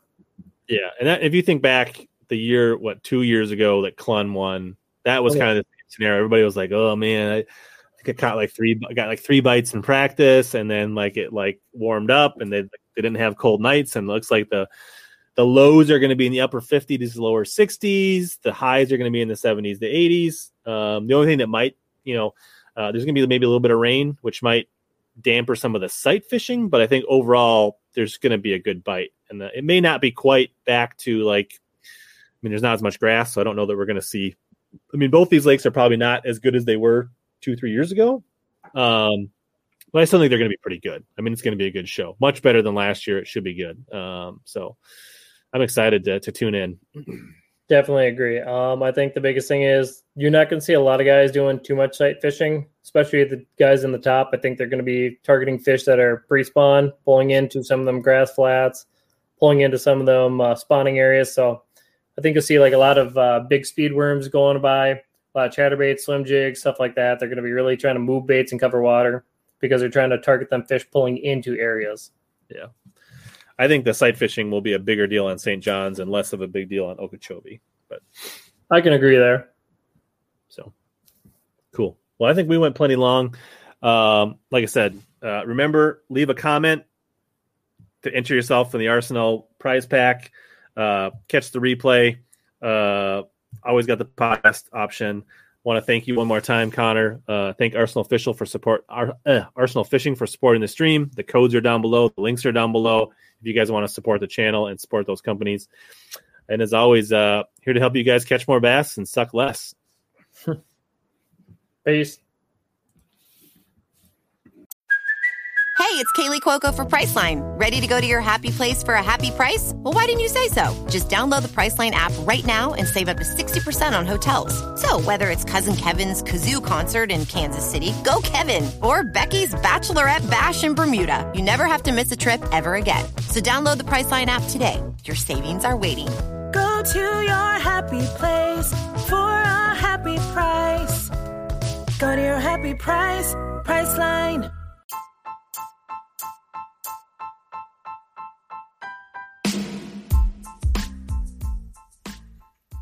As always, thanks to all of you that hung in till the end of this podcast. This has been another episode of Hellabass Bass Fishing Podcast Experience.